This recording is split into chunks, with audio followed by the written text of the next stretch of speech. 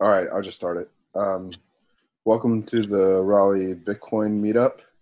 Um, One thing I've been wondering lately is Bitcoin getting thrown into the driver's seat earlier than we thought? Like, is we've been saying Bitcoin isn't ready to like take on the global financial system, but now it seems like the financial system might be starting to collapse now. And is it like maybe Bitcoin's going to get thrown into the ring before it's ready to see what happens?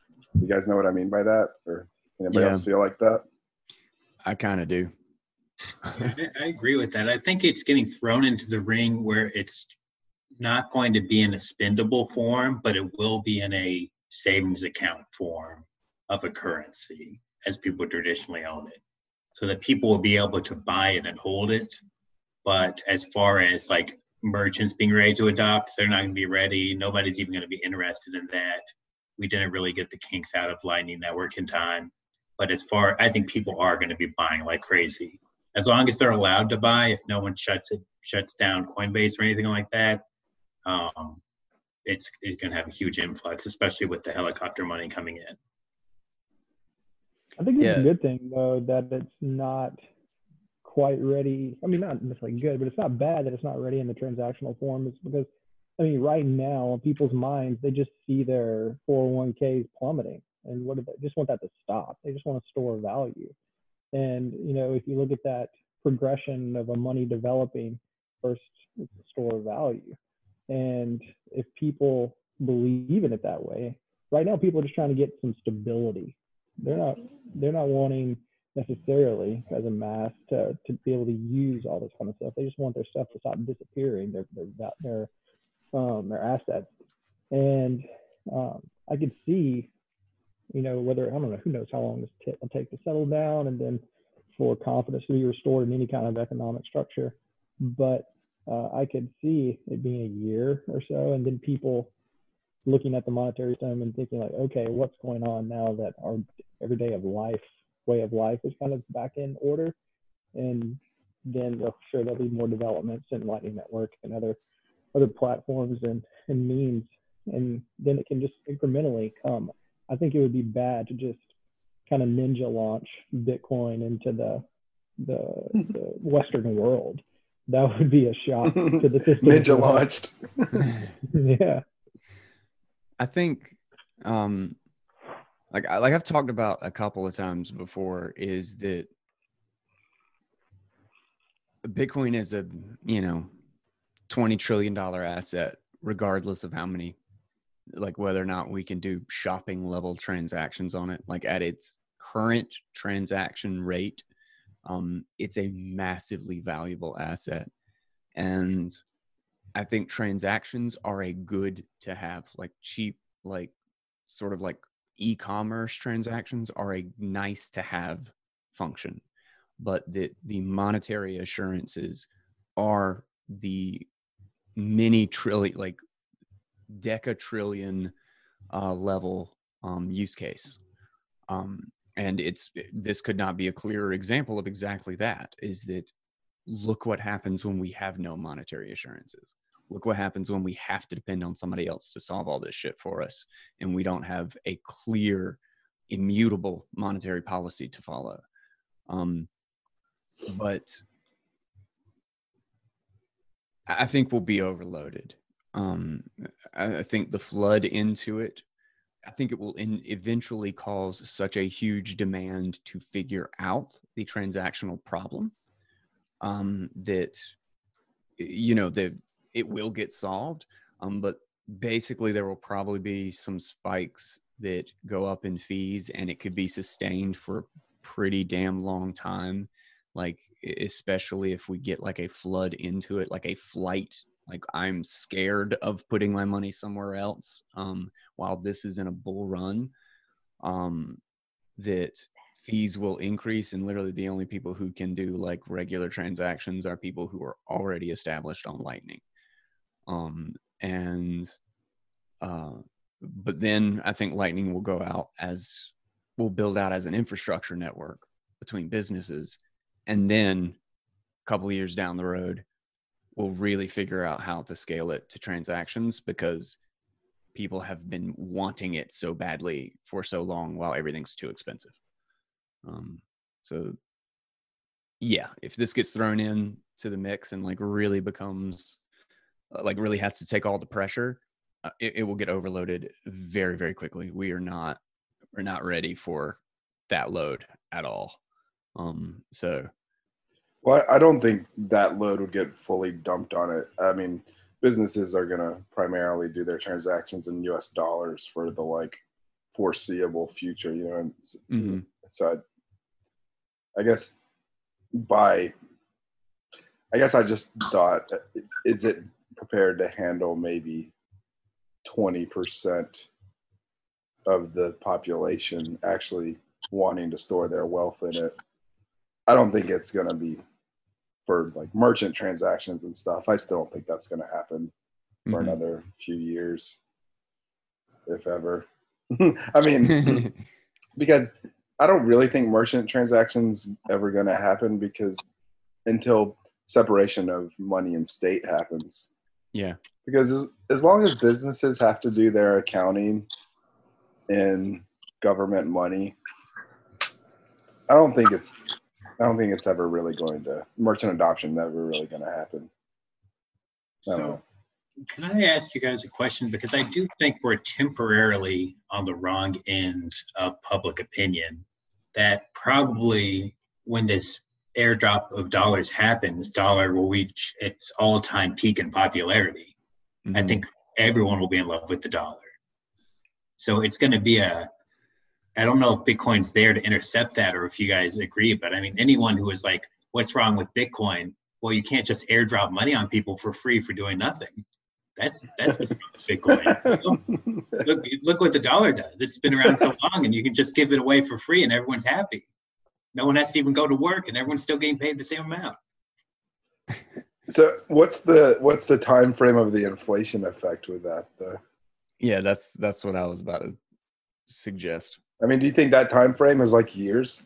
I mean, how long does it take that inflation to happen? A shortage. So the hilarious thing is that we could have like a 25-cent ramen could immediately be selling for $2 by the time the checks drop. You know, it could be like we already have a weird supply dynamic. Plus, you're going to do weird stuff with just expand the monetary policy. At the same time, you have a demand overwhelmed with demand. Like, what do you think is going to happen? Have you seen the prices of Nintendo Switches right now? No, what are they? I think you can like sell them for $200 profit. Like, wow. Yeah, I think like a $300 console you can resell on eBay for like $500 because they're just sold out everywhere. I should sell my Nintendo Switch. The lack of stores being open is probably going to make it easier for that kind of inflation to happen too. Because like, if you only have one store in a city, I don't know how you guys feel for this, but my feel for this is that Walmart and Target are still open, but that's it.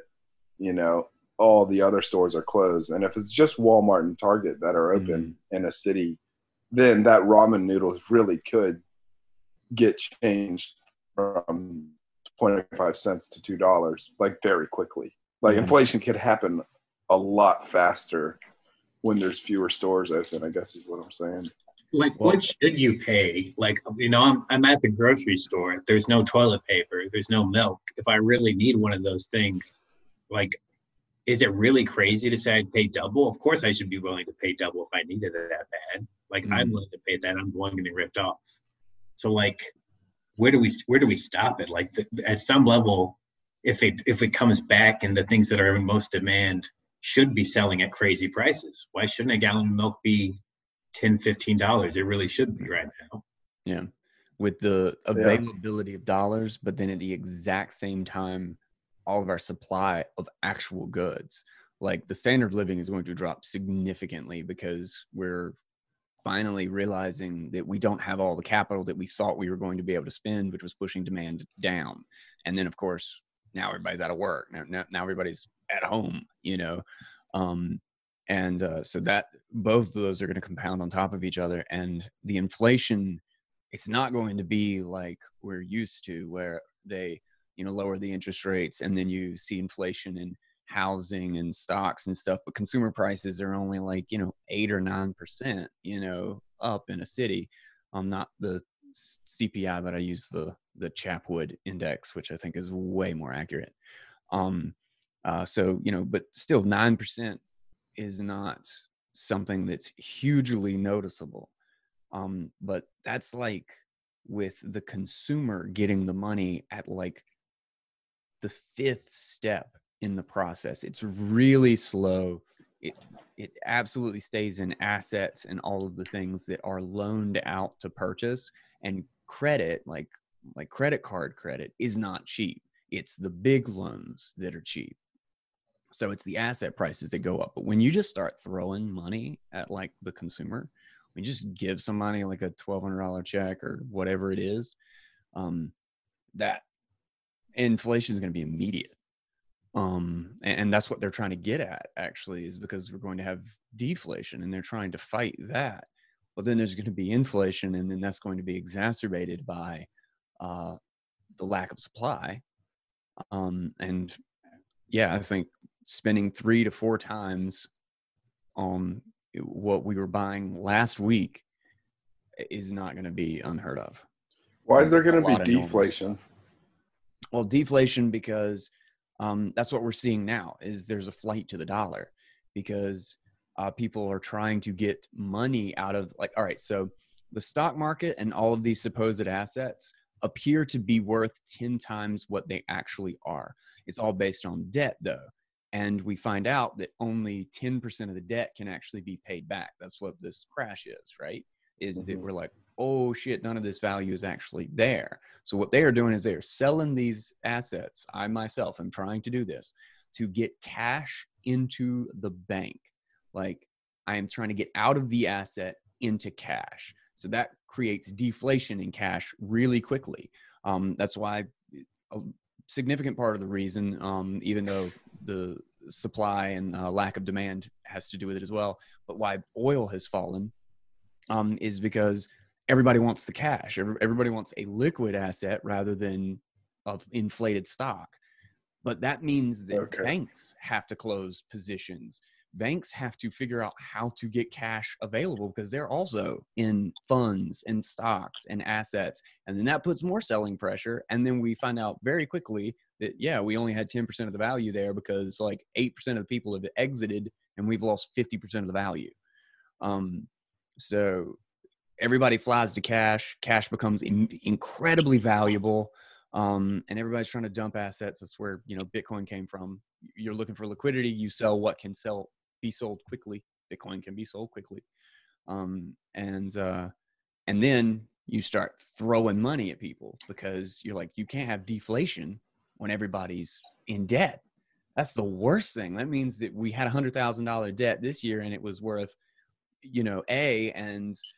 now we have to pay back twice that because the dollar's worth more. It's like taking a loan out in Bitcoin. If I took out a 2 Bitcoin loan when Bitcoin was $2, I'd be in a crap load of pain right now if I didn't pay that back, because, Bitcoin's deflated and has gone massively up in value. So I owe more. They can't let that deflation happen. So give everybody money. Print infinity. Money printer go brrr. Brrr. I think it's worth emphasizing that everything has got overpriced by 10x. And I think the big scam that's happened right now is that America's wealthy, or the United States' wealthiest citizens, have overstated their wealth by about 10x in the world. And it could be the wake-up call where the rest of the world stops playing around with that.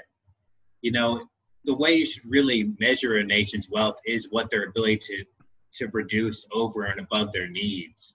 And we've been pretending like we've been keeping it all inside of the country and not exporting it. That's where we have a trade deficit. But it turns out, no, we were just, running up credit card debt that we can never pay back.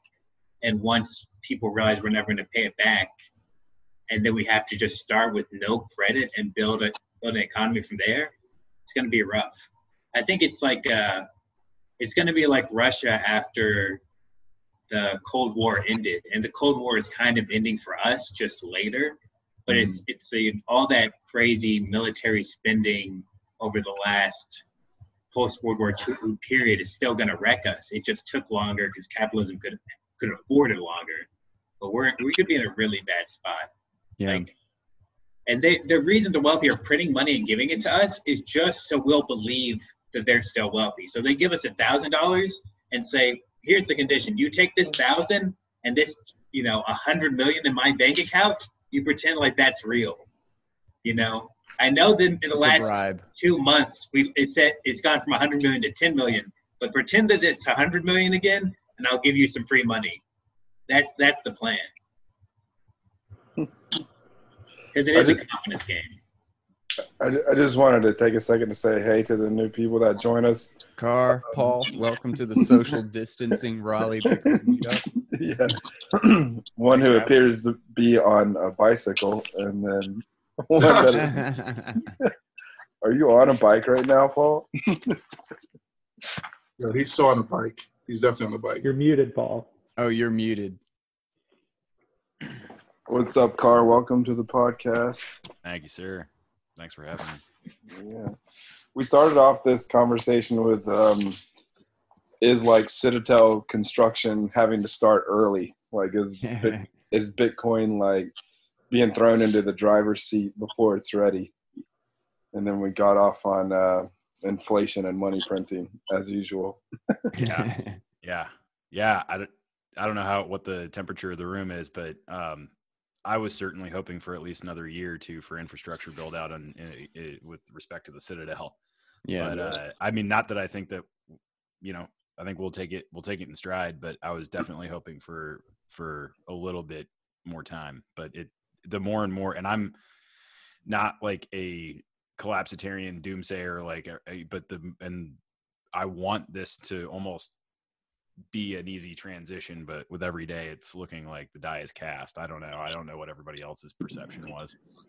So in terms of infrastructure that needs to be built, what were we waiting for exactly? I think that probably one of the things that I thought would be very useful was, and I know that this is true to some degree, and it's more true every day, but really very easy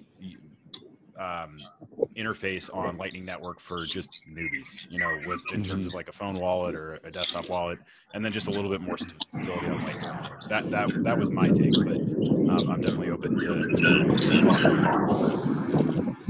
Hey, Paul, I think you're might be picking up a lot of wind.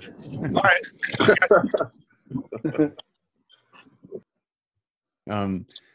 No, I agree that's kind of like my thing right now is that, and for the pace of the Lightning Network, I would have loved to have seen a strong, established layer 2. Yeah. Obviously Lightning Network has the most potential there. Like if it had been quiet for Lightning for another 2 years, I think this would have played very, very differently right now. But I think you're right, is that we're going to be like, all right, here's your alpha software and, run the world on it right now. Yeah. And that has to happen. I think, what's the term? Last minute. Oh man, there's like this term for like learn and figure it all out like 10 seconds before you're done. It's like last minute learning or something like that. I can't remember what the hell it is. Trial by fire, something like that. Yeah. I think with Lightning, that goes into the other discussion of that's just the layer 2 piece of Bitcoin. That's the payment side. I mean, the core side of Bitcoin. Do you guys agree that piece is ready? At least for what? Oh yeah, I think so. Yeah. Yes. Okay. Good. Yeah, layer 2. I think that part. If it really hits the fan, I know like a bunch of companies and enterprise groups and really smart. The influx of smart people will come through and push that up. But if the core is bad, that's a different story. I don't think the core is bad. So I think we should be fine with you know, a different load from the new people. I agree. I think that's the most important part. I mean, because the first thing will be the those who have it trying to, you know, I say hide, but, you know, secure their wealth. But it would have been nice to say, hey, like, to go to my neighbors who don't know anything about Bitcoin and say, hey, right. like, yeah, like the banks, you know, locked your ATM down. Just download this app. I'll send you a few sats and, like, you know, start and you can just send them back and forth. And, you know, that's the only thing, but that's such a, I feel like such a, privileged jerk to complain about that. Like when we have such a robust core, you know, like to your point, coin packets, but it would have been nice. It would be nice. Yeah.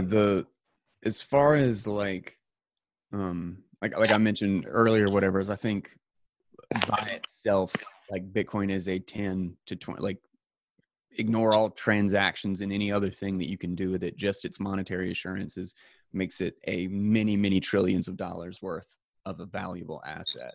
The thing is that I think it's a difference between, if we had been given more time, there would have been 1,000 different things we could have done with the protocol immediately, with a robust layer 2, with a very wide built out infrastructure.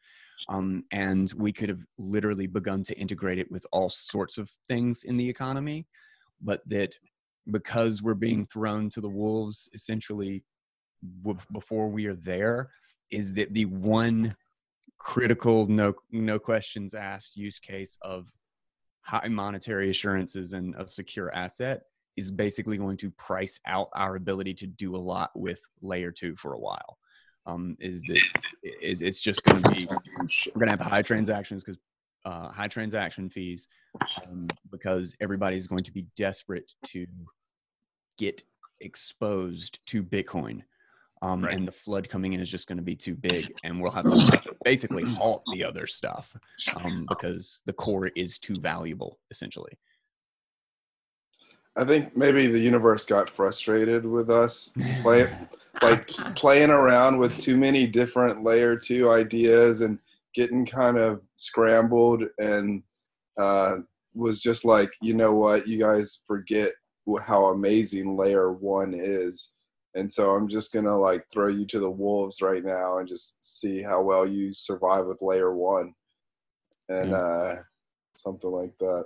Maybe this is giving us the 40 days to build the ship. Yeah. So my mom called me today and she said, so I was digging out, well, I don't want to reveal the way she stores her keys, but she was like, obviously looking at like her system for storing her 24 words, her seed words. And I wonder how many other people are kind of like, you know, doing the quarantine thing. Oh, let's get out those words again. You know, like how many other people are with family members right now? Like, hey, let's go over this Bitcoin thing right now. Maybe that's just me because I'm so tied into it.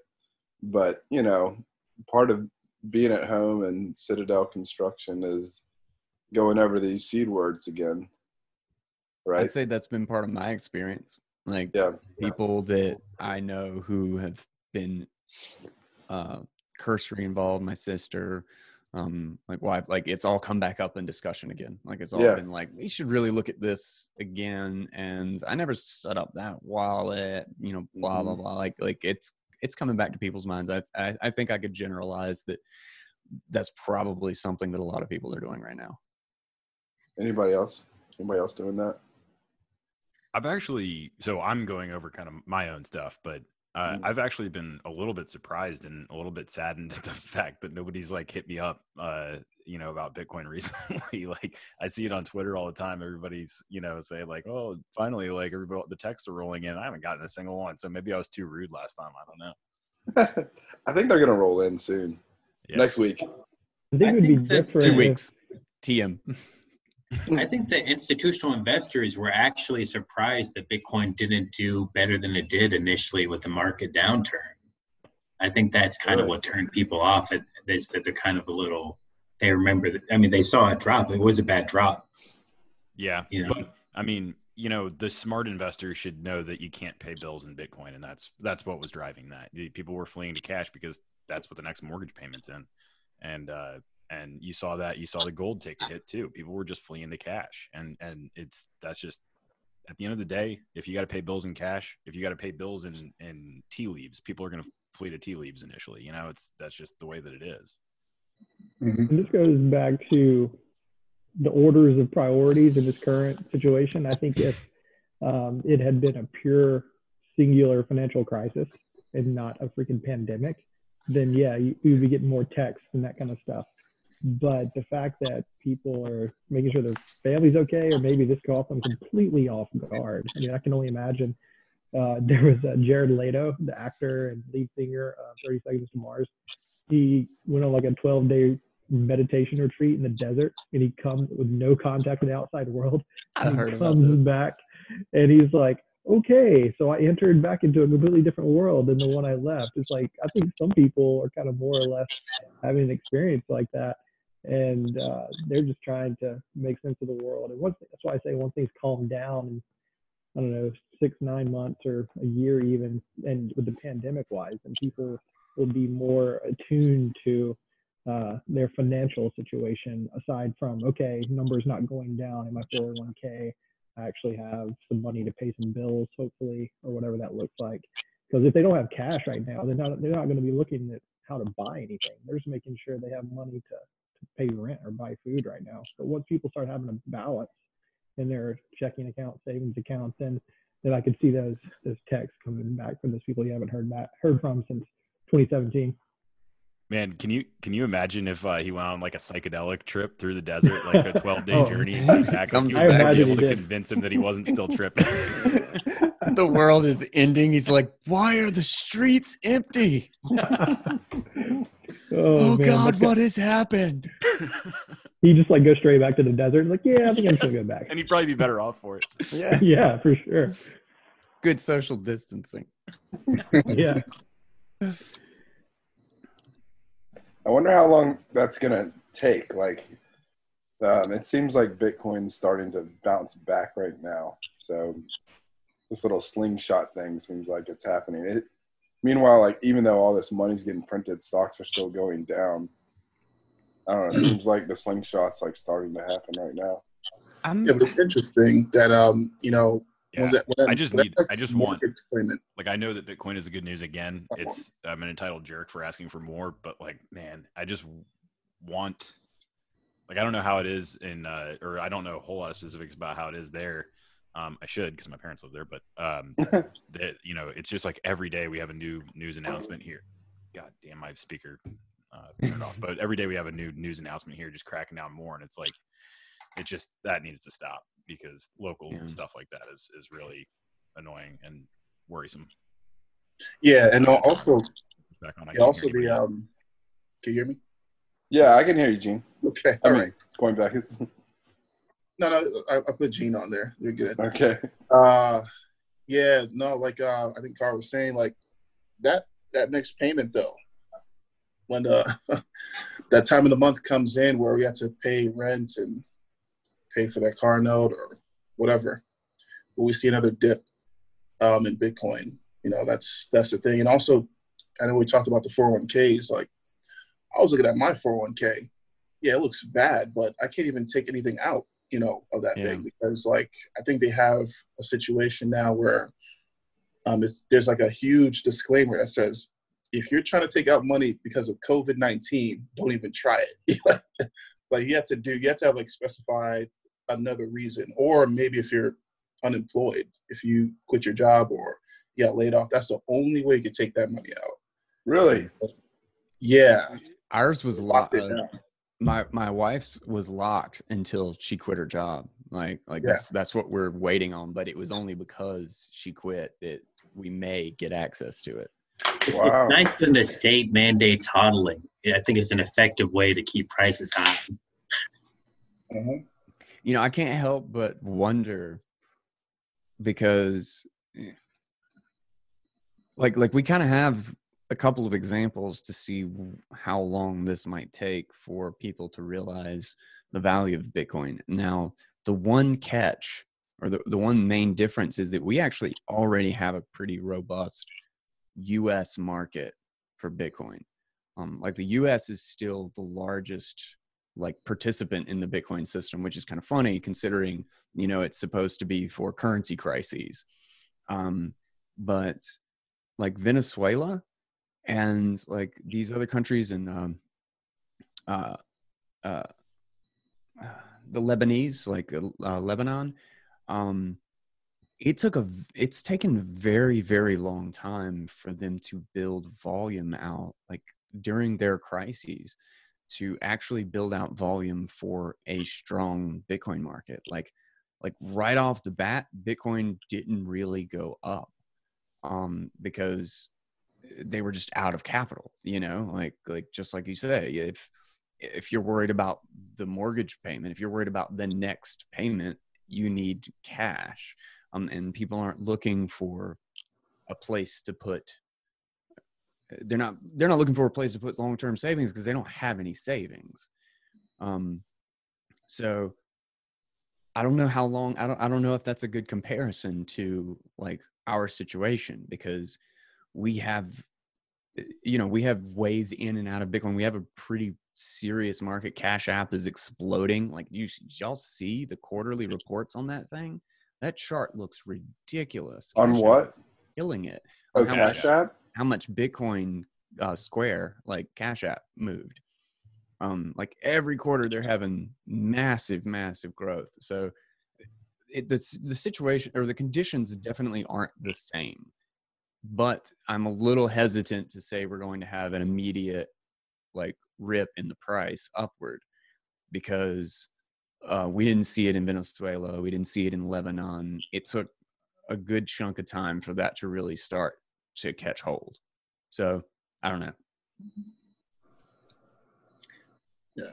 I mean, I saw an article, I think it was on The Hill, that said that this is like the death of libertarianism right now. Oh, that the Republicans, I saw one of those too. The Republicans have embraced socialism. You know, they're giving out just free money. They're going to do all this stuff with the employers to keep unemployment high, things like that. They did that 50 years ago. Yeah, I was like, just now they Now is when it finally happened. Before that, libertarians just had a hold of the government. Yeah. But I mean, it is sad. I mean, there are only two parties in this country. If they're both going to pretend like you have to just subsidize everything and just get payouts from the monetary system, you know, there's no other outlet. There's no third party way to do anything. Yeah. You know, it's kind of weird. Oh, sorry. Go ahead. So you have to really reject the state at that point. I mean, there's no choice. And anyone, I think even the general populace is not going to be in favor of this after a while, but it's entirely possible the two-party system is going to push them out, and you just kind of need to bring them into an anti-state Bitcoin understanding of the world that, you know, works good for them and works well for their families and stuff. I think it's kind of funny that the most social distancing people seem to be the most kind of pro-government news following people. It's, you know, so it's kind of like the people the people that don't care about the news so much are the people that are least social distancing. So it's kind of like, it's like the people that were following the news are becoming the preppers. And the people that were kind of more libertarian are becoming more social. I don't know. Maybe that's too much. That's just the idea that popped in my mind. But isn't that the case? Like the people that are following the news the most are the most social distancing right now, right? Yeah, I think so.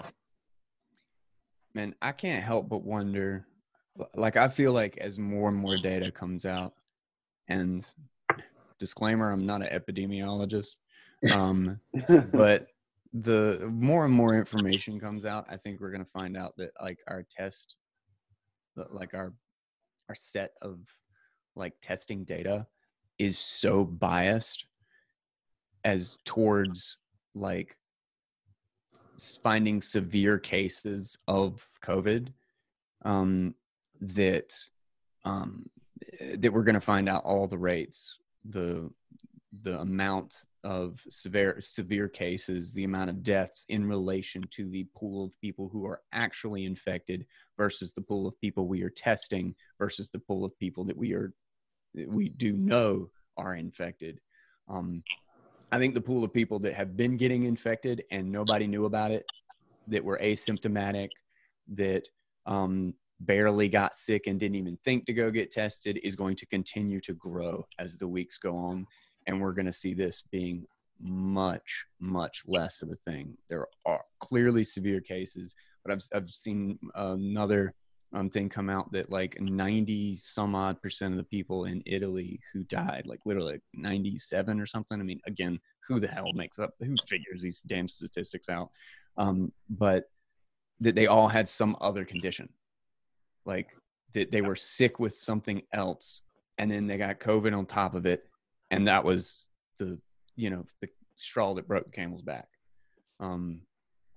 So I'm less and less concerned about the actual virus and more concerned about the economic fallout and what the hell the government thinks it now has the right to do.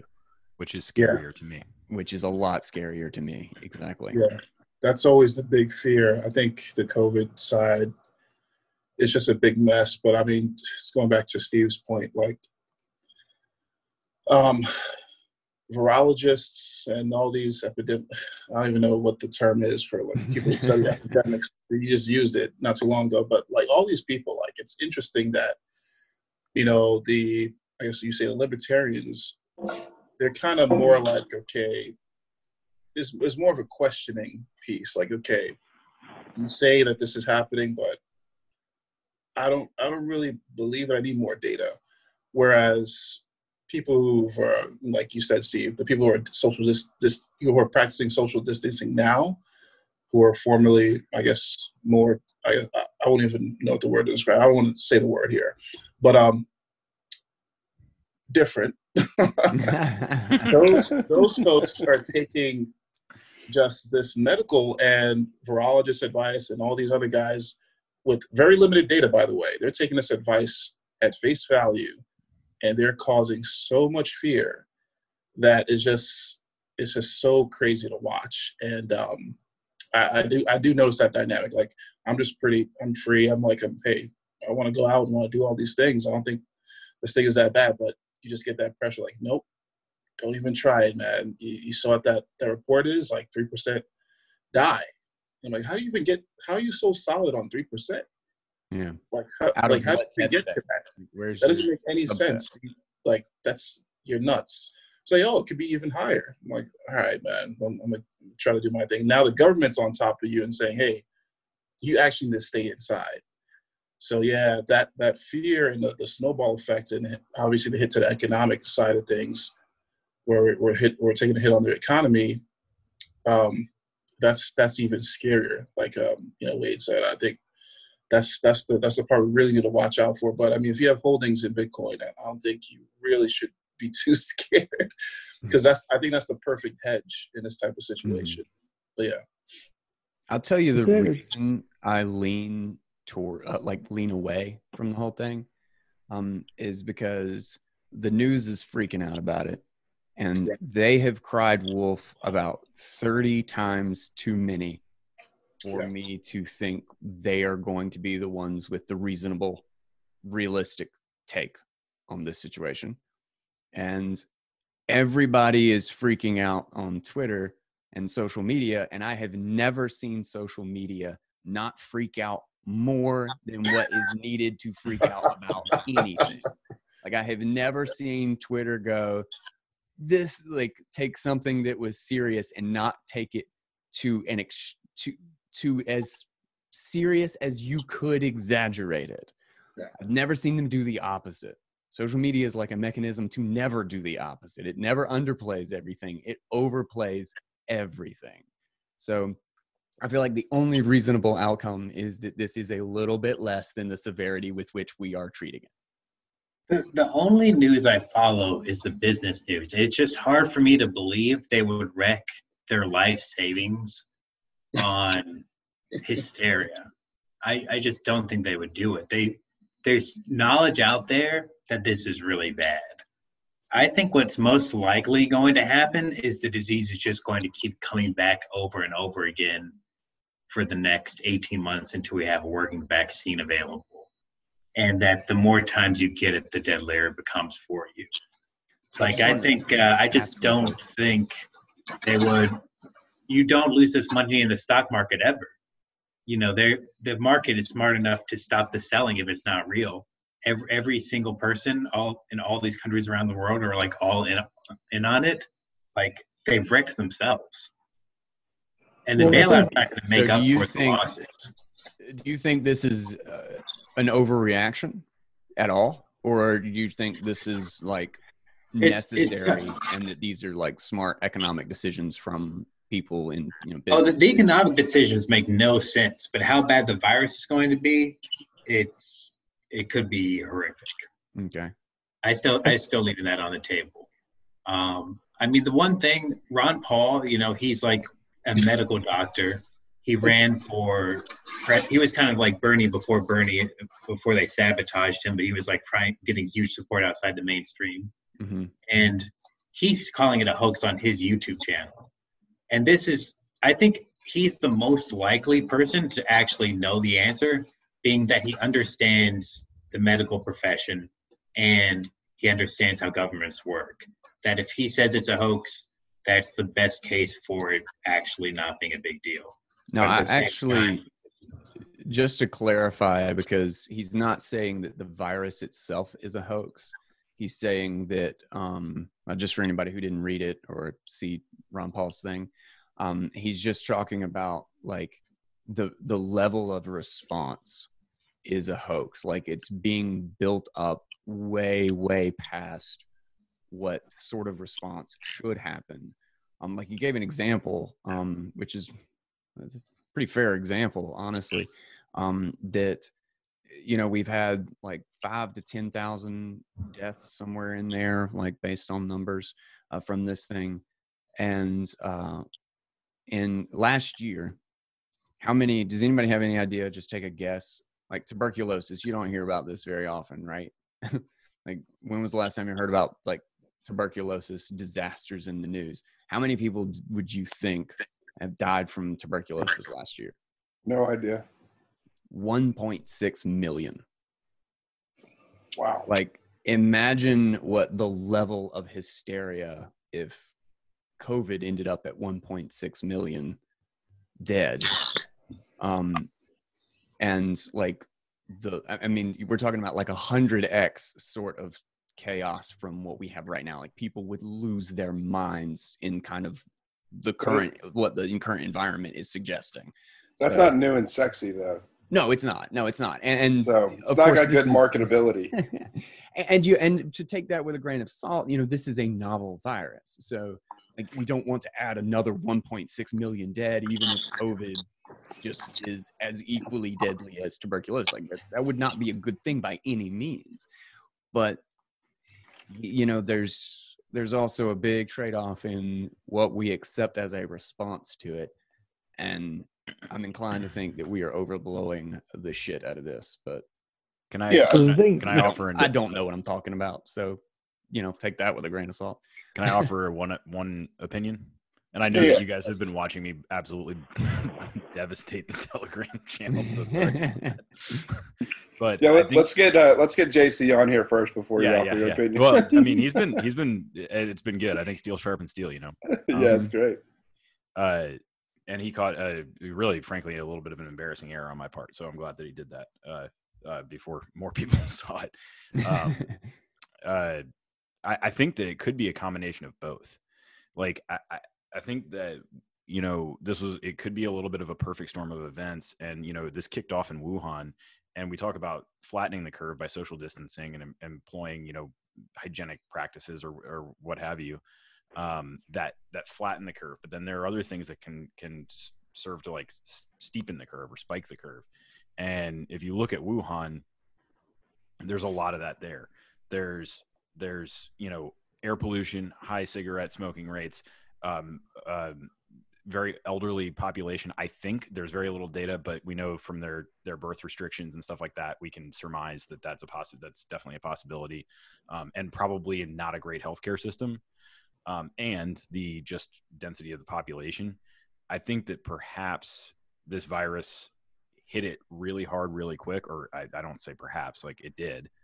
And a lot of different parties around the world hopped on it, some in fear, saying, holy smokes, what is this thing? It's a new thing, and it just killed a bunch of people. Like, it was a big problem in Wuhan. There is nobody here doubting that. But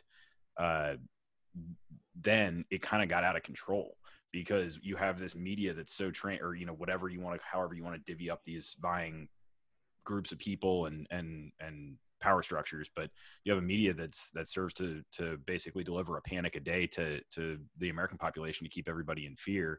And they jumped onto it, and then it started to get out of control, and then other people started to jump onto it. And I think that it could be something in between. This is a harmless virus, and all of this panic is completely manufactured, and this is a horrific virus. You know, it could be something in between there, just based on what I'm observing.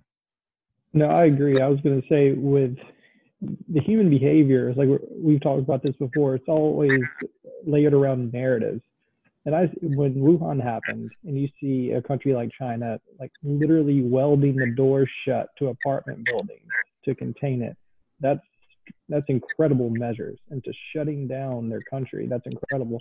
But you got to think about it from their perspective. They didn't have any data. They're just seeing them pile up. They don't know if it's a 20% mortality rate. They don't know what it is. So that makes sense, okay? But then, yeah, whenever it spreads, that's when the other narratives come into play. Like, that's when the fear builds upon fear, and you toss in an election year on top of that, and for Trump and everywhere else, and you toss in the demographics of Italy and all this stuff. If you think about gun violence, you know, whenever the Las Vegas shooting happened, what was it, like 52 people died? That's news. I think that's like maybe 2 weekends in Chicago. I don't know. That could be a gross overestimation, but if you spread out deaths over a period of time in any fashion, it's not alarming. But if you have this concentrated group, and you see these images or hear these anecdotal accounts of places being overwhelmed, then yeah, that's fear worthy. It makes sense. So I agree that looking back, it may be an incredible overreaction. And I've gone both ways. Like, I was full on alarmist at the beginning, and then as time goes on, you're just like, I'm just not sure. Now, I don't have an opinion, honestly. I just don't know. But I feel like I saw a tweet, actually. I forget the exact quote, but basically you could do two things. I guess three things. Option A is take the complete health approach and lock down everything, making sure that you contain it, or you save the economy and let the medical system overwhelm itself and just let people go about their business. But the U.S. has taken the middle ground of scuttling both of them, letting people still be active and shutting down the economy. So regardless, I know this gets off topic of Bitcoin specifically, but it just seems like it's narrative driven and it's reactionary. But the thing is, where does Bitcoin come back into play is it's interesting to think about.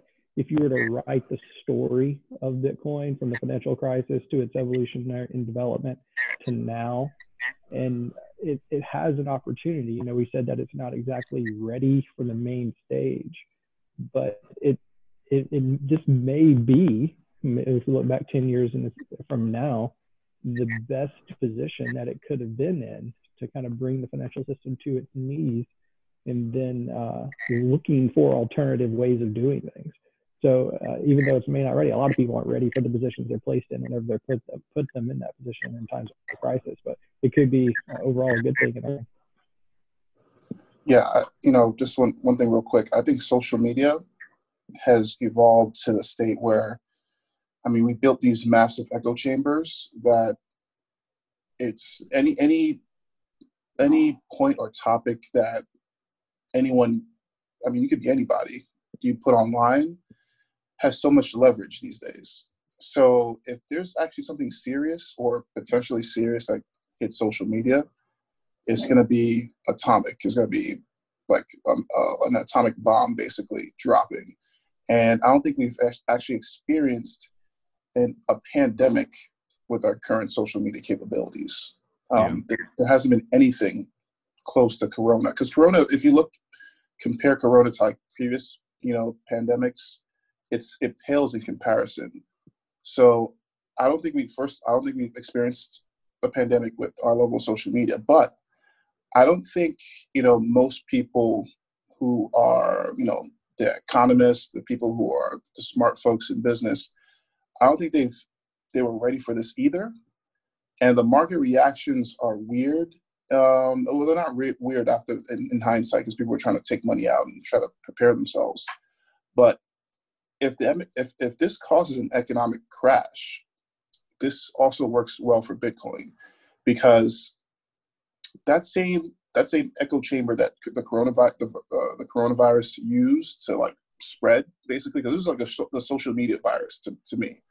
There was no way people without social media kind of would know the level of intent that Corona had to cause, the government to shut everything down like this. That's the same weapon, I'd say a weapon, that Bitcoin can also use. If the economy crashes, those same folks who complained about the coronavirus and talked about Wuhan, it's like, oh, it's coming to the US, are going to be the same folks who will be like, hey, Bitcoin, hey, you guys in China, hey, you guys in India, America, better hop on Bitcoin now. That dollar is going away. Get on Bitcoin now. So it's a double-edged sword. So it's going to be interesting. I'm hoping, not to say I'm a doomsday guy, but I'm just hoping Bitcoin does come out and reaps the benefits from this. Man, you make a really good point. Yeah, that's interesting.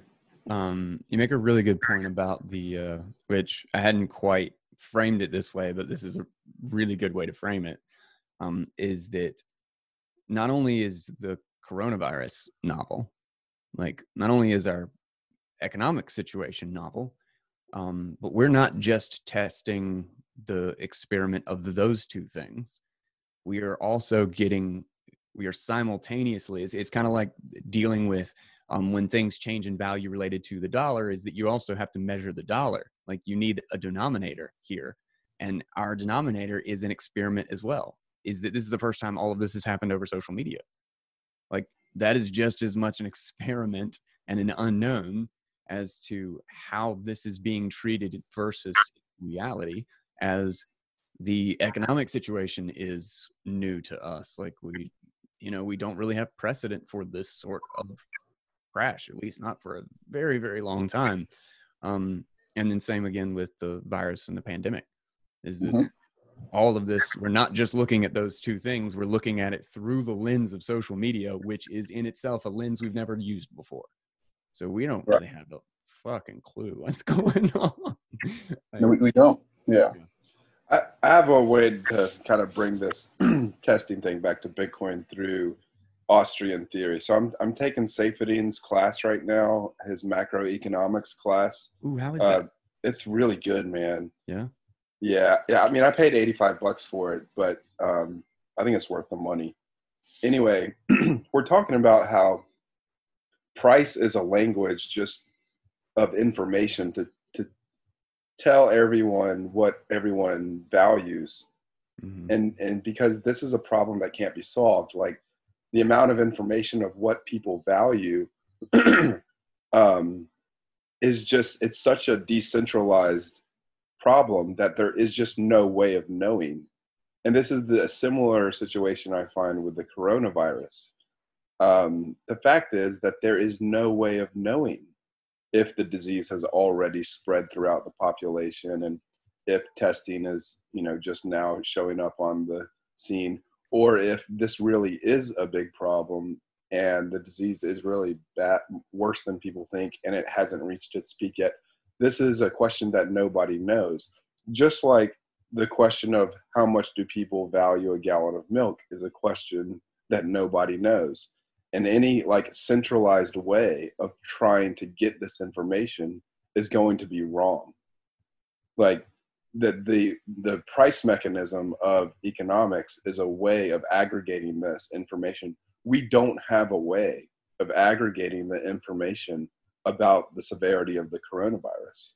The social media way is like the centrally planned economy way. It's like social media gives value to people who get reactions, right? So people are incentivized to take pictures of grocery stores with empty toilet paper shelves. That's the one corner shelf that's right, exactly empty, make sure that they do it vertical so you can't see the side that's stocked. Yeah, right. So there's no incentive system to get good information about the coronavirus through testing or through social media. It's like we don't have a system like Price to deal with aggregating the information about the severity of the virus. I don't know. I've just been thinking about that. No, that's perfect. I like that because you hit it right on the head. Social media, in a sense, is a false mechanism of giving us, I guess, the true gauge of what's happening. Just because we're getting information faster doesn't mean that information is automatically correct. Or just because that information is dramatized or I guess dressed up in a certain way that we like it, doesn't mean that information is correct. But with Price or just a natural free market, you're pretty much spot on. I mean, you're gonna get the true value of whatever it is you're seeing there. So yeah, I agree with that. It's funny thinking about this from the social media perspective of truth. Like if you're what's up, Bob? If you're Bitcoin call. Yo, hey, Bob. What up, Slurms? Sorry, what were you saying? No, but like if your node operated like people do on social media, like how would the average Bitcoin transaction look? It's like every transaction would be sending all 21 million Bitcoin, you know, because your node doesn't know if it's true or not. It's like the most incredible transaction you've ever seen. Your node is like, I have no idea what's going on here, man. There's like people sending 21 million everywhere. Just make an analogy to your Bitcoin node as a social media influencer. It's the worst influencer because it doesn't fall for anything, you know? Fake news doesn't exist. A Bitcoin node is the opposite of influencer. Yeah, it's a punisher. I don't know what the opposite is. Just the opposite of reactionary. It will tell you the hard truth, and it cannot subjectively care about what that means. But the incentives for social media are just make it as exaggerated as possible, because only if it causes a reaction, only if it incites some sort of panic or strong emotion does it even spread. So there's a big thing, like Gene, you're talking about how information spreads so much faster, but we have a huge problem is that we can only we can only digest like a fraction of a fraction of a fraction of any of that information. And what gets put in front of us, there's I forget what what it's referred to as, but it's basically like a power law distribution of information that gets shared and pictures that get shared and stuff, is that like 80% or 90% of the traffic of images or whatever is like the same subset of like 10,000 images, even though there are like billions out there, because of the virality of the information. Some information clicks in a certain way and causes some sort of reaction, and then, you know, our endorphins get us to share and spread that one piece. So we see teeny tiny amounts of everything that's actually available. And we don't have a mechanism. We don't have a good mechanism to sort. Sorting and filtering is insanely difficult in this new environment. So yeah, I agree. I feel like I never win this argument, but I walk around like the NC State library on a regular basis, and when I see the variety of information and books on the shelves, it just blows away the variety of things that you see on the internet. Like, people think the internet has everything, but I feel like because of that virality mechanism, you only see the things that spread like crazy, and this ends up being a very small variety of things. Like, it's just like, I don't know. It just feels constricting in a way. I guess this is kind of off topic, but I no, think it's that's the systems. I think it's the systems of interaction. It's how we interact and like access that information that makes it so limiting. Is that like I think the internet is an ocean. Like if you're looking specifically for something, it's almost always there. Like the ocean of information on the internet is incredibly vast, but because of how we interact with it, because of the mechanisms of sharing and liking and retweeting that is the front page of the internet, I think you're right. We end up seeing a more limited view. But at the same time, I think there are a lot of people who would not see any view. Like they wouldn't go to the library. you know what I mean? Like it still is, I think, a net increase in the spread of information, but it's a smaller subset of the most exaggerated things that actually make it in front of people. So there's no browsing. Like if you know exactly what you're looking for, like you can find the weirdest thing, but you can't just browse weird things. If you just want to try to browse weird things, you're gonna browse the most basic cliche viral things. Man, you guys are on fire with the analogies right now. It's crazy because I'm just picturing a library I go into, and then right before I even get to like the book section, two of my friends are pulling me in different directions before I even get a chance to browse. Like that's the internet right now. Before I even go on the internet, I'm getting pulled in different directions. Like, hey, I share this with you. Trump just said this. This guy said this.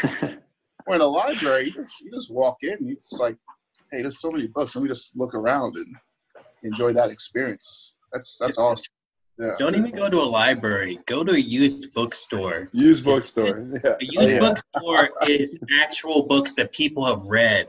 And it's the actual owner wanted to buy them and thought someone else would like reread this book. And so I was in one in Raleigh the other day, and I've never been in a bookstore that was less compatible with me. And it was a huge bookstore. There were probably 1 million books in there. And then I'm also like trying to wrap my head around it. Like, how did all these books even get in here? Like one at a time, like choosing them and on a shelf. But it was just crazy. Just seeing, like, think about the articles you've read on the internet and how many times normies come up to you with stuff you've already seen. And yet, in this library, none of this stuff was even stuff I wanted or had seen before. It was just a bunch of, it was just highly eccentric, highly detailed. Someone actually read these books. And if I thought, I had no idea this knowledge even existed in the general populace. You know, you have this dumbed down version of people. And you're like, oh, wait, no, people are doing interesting things. There's just no outlet. I think that's probably on purpose. You can't describe a cool book through any of the social media platforms to anybody else. Just ideas are so limited by design through these platforms. And it feeds so well off of our lack of attention instead of like it doesn't, it ends up being like the protocols or the interface of these things are a reaction to us themselves. They're like, it's kind of like the whole everything is priced at $9.99 instead of $10 is because our simple-mindedness has a difficult time in seeing. We see the difference between 9 and 10, you know, like, so one looks like it just has this association of being cheaper. And in the exact same way, like or in a similar way on social media is that we are, tweets are 280 characters. That like, I think that is so viral and like for a very specific reason is that we don't read full paragraphs. Like we read a headline and then the first half of the first paragraph and then we have a reaction. We're like, yeah, this is the shittiest thing I've ever heard, and let me retweet it to everybody I know. Like, so I don't know. It's crazy. It's so interesting to see. Like, what a hell of a time to be alive. I want to call Bitcoin the social media of money just because that sounds good at first, but then I hesitate and I'm like, wait, no, Bitcoin's the opposite of social media. Damn it. Social media. Is Yes, Bitcoin the social media of money, or is it the opposite? Well, there's the connected thing, like peer-to-peer connected thing. I feel it's the anti-social media, you know? Is it the anti-social media? I mean, if you think about the people who are the stars of Bitcoin are the people that are most hated. Like nobody likes any. If you're a known person in cryptocurrency, everyone hates you. Is this You going have to more be the haters. next? Is this going to be the next huge blowout fight online in Bitcoin? Is whether it is the social media of money or the social media of money, and we're going to have to suffer 32 tweet long threads and medium articles and flame wars. No, it's just a bunch of guys who doesn't play well with others in grade school, you know, and just like, screw you. That is very interesting. I mean, we have Andreas, who, well, let's say Andreas a year ago was hugely popular and everybody liked him. And then, like, more recently, you know, some people don't like him as much. But other than him, I think you're right. The most popular people are the hated people. Mm-hmm. I mean, you have, like, Trace Mayer, who's awesome, or at least was awesome, but he's nowhere near somebody like Roger Ver or Craig Wright, who are known by everybody because they're hated. This is interesting. But it makes sense though, because people who get into an early technology or early anything, they don't care what other people think, because if you're part of the herd, you're not going to venture color outside the line. Right. And people who are willing to stand behind something that isn't adopted by the herd are going to be people who just don't give a shit. And those people who don't give a shit don't care what you think. They don't care what I think. And you kind of develop that kind of armor against not needing that social validation. And that's why in Bitcoin, a Trace can be excommunicated so quickly, or Roger or whoever else. It's kind of, you know, we use the analogy of religion, but it's just one of those things where they are such independent thinkers that no heroes, right? Because everybody could go anywhere at any given moment. That is a strength of it, that they don't care, but it's also a point of division for sure when you get these different sects like BSV or BCH or whatever else. So it should be expected, but I think it's actually healthy. Yeah, I actually wrote or spoke about that in today's episode. I read an article by a guy who worked in crypto and was just kind of detailing his lengthy frustrations and just what the F's all the way across the board about the industry, where, you know, he started out thinking, oh, we're going to change the world. And then he's just like, this is just scams and people inventing money and making nonsense, like dog shit blockchain games, as he called it. And, you know, just everything on the blockchain for no reason at all. But in doing so, is it like I was kind of, I guess you could say, defending the Bitcoin ecosystem, because he talked about like everybody has leaders.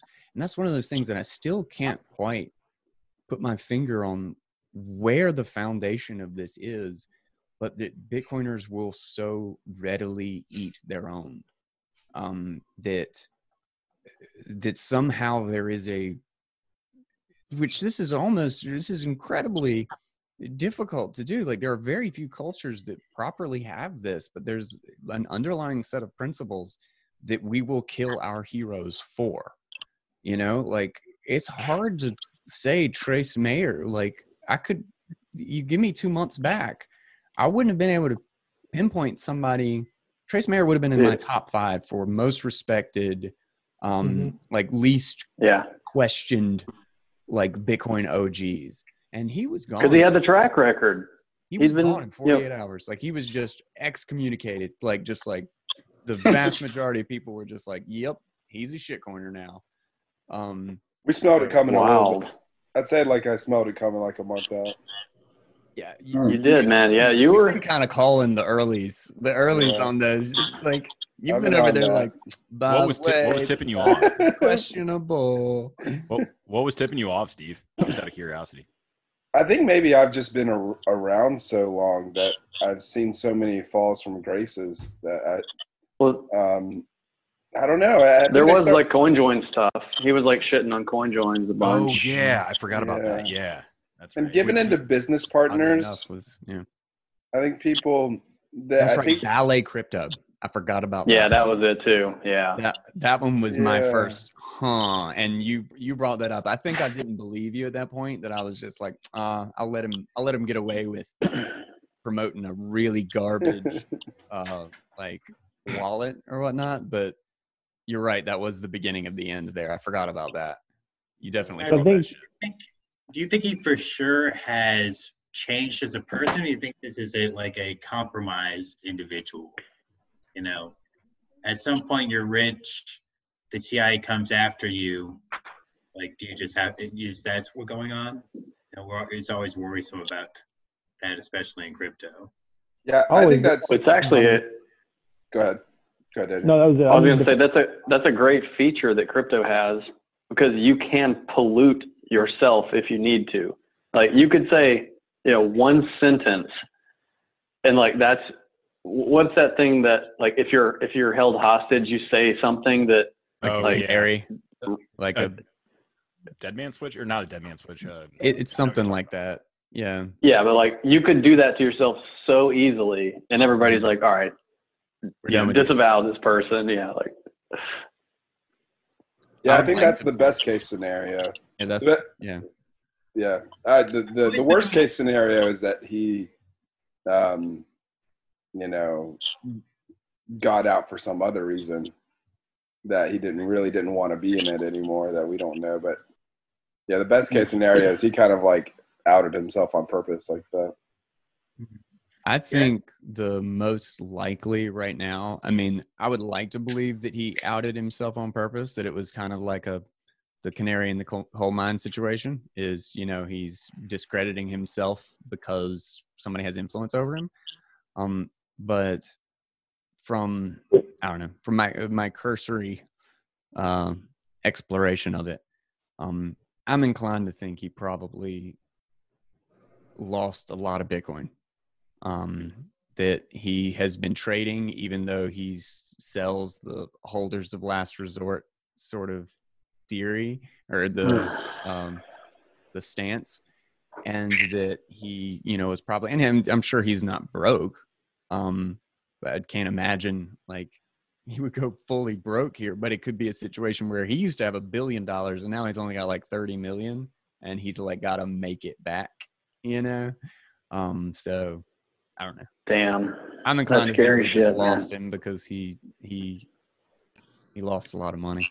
People were talking about like conversations where he was mentioning like covered calls and like stuff like that. And that just gets me thinking that somebody's just being, kind of putting on their facade in public and then going and be like, don't trade. And then he goes on his computer and he's like, I'm trading. Yeah. Guys, I got to hop out of here real quick. But thanks so much for dropping the link, Guy. Yeah, man. Yeah, absolutely. Thanks for joining. Yeah, thanks for joining. Great having you. Do it like this more often. Hey, man. And before I go, I just won 10,000 sats on Spin the Wheel and Fold. So I'll leave. Oh, I got to spin my wheel. Everybody spin your legendary wheels. Lucky bastard. All right, later. Yeah. 10,000 Bitcoin. That's nice. No, but going back to your comment about Bitcoiners being willing to eat their own, and I think it's just because in Bitcoin, people are central around an ideology. It's not a location. It's not like, oh, we're all East Coasters or we're all Pacific Northwest. It's but it's just the ideology. And no matter who you are, no matter where you're from, no matter how long you've been in the game, if you're not in the same camp, then it's a binary situation. It's like you're here or not, and it's just like you're out. And I think that is one of the strengths of it, because if the social consensus around what Bitcoin is not strong, then the code's going to change. So humans hold the power to change the code. So if it isn't as strong, then Bitcoin's not as strong. So I think it's just one of when that stuff happens with Trace or with anybody, whatever. I mean, when I came in, Krawitz was big in the Nakamoto Institute, and then he went to BSV route or BCH. And That's so, BSV. Ugh. oh yeah, I know. So it's just one of those cautionary tales. It's like what do you care more about, the relationships or the cause, so to speak? I mean, of course, you hate to lose those people in your camp and whatnot, but yeah, it could happen to anybody. And apparently in this system, you're only as honest as your last action.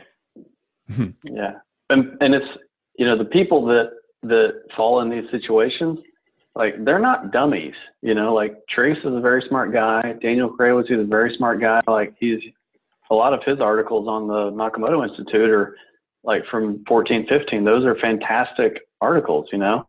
That like His I old would ones read are today, and solid. Yeah.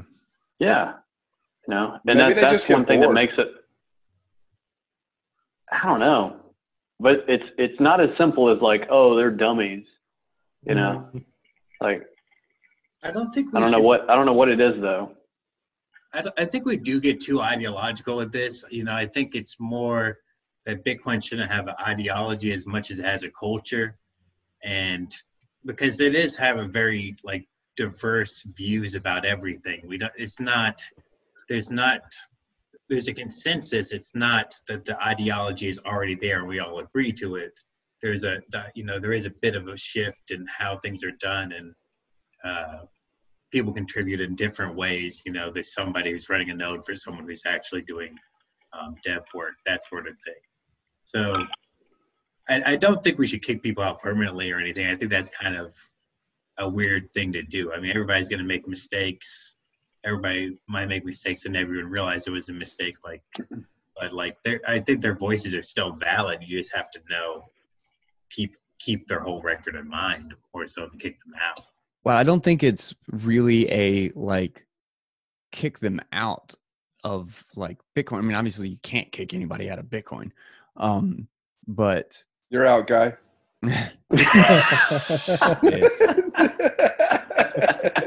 Guys later. But that you kind of you basically signal your loss of respect, that it's basically like a social signal of I am no longer including you in the people that I think I should default at least listen to what you have to say. I am now going to I will always question first, but I have a very limited amount of people that I can actually listen to and take for consideration, and you have been excommunicated from that. And that's just kind of like a general sentiment in the community of where information spreads in Bitcoin, because I think that's the big thing about Twitter, is that the culture is there to filter that information. Again, we're always flooded with 1,000x the amount of information that we can actually assess. So we put on very strict filters as to who we allow to, be a barrier to bullshit information first. Who is that community that we're following and listening to? And that you have to kind of have a very clear set of principles, I guess you could say, to be included in that, and that we will not value the person over, I guess you could say, the filter or the principle behind it. I guess I was thinking of a different format. Would you still see, if you were at a conference and Trace Mayer was up, talking, would you go see him still? I would still think not a valid stuff. Well, maybe. I don't know. I probably would, but only if there wasn't, Alex Bosworth wasn't talking. I would put him down the list of if somebody else that I have more respect for, which that list has grown since all of this unfolded, then yeah, I would just go listen to the other person. Interesting. So I was trying to think about other industries where the most popular people were the most hated. And the first thing that came to mind was professional wrestling. Yeah. Yeah. Yeah. That's funny. Isn't that weird? And then the second thing that came to mind was Trump. Yeah. Politics in general. Anybody who got elected is simultaneously the most hated. And billionaires. But politicians are also loved, I guess, by some people. Whereas in Yeah, Bitcoin, definitely. like if everybody loves you, you're probably not that popular. People probably don't know about you. But are the Is politicians? there anybody that everybody loves? Right. Me. But are there politicians that are Set myself up for that. I guess like Marty and what's his name? Rabbit Hole Matt. Recap guys. Marty and Matt. Those would probably be the top right now. They're maybe? top. They're top love. I love those guys. Yeah. Man, what if one of those guys goes down? That would be terrible. I would be distraught. Yeah. Okay, that's a question. Who would be? Who's who next? would you be most shook by? Who's at the top right now that would just rock you if they went to a shitcoiner?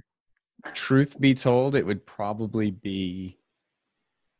Well, Luke Jr. If Luke Jr. went Oh, to no. a shitcoiner, okay, if that happened, I'd be like, damn. Maybe I need to go to that shitcoiner. Okay, Luke- no, I I'm think not going he to can say do that. it. I disagree.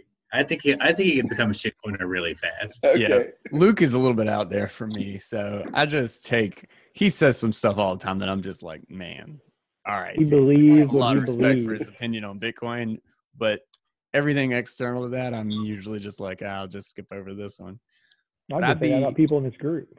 If Matt Odell suddenly turned on Yeah. privacy, Right. or if Saifedean turned on anything regarding 21 million.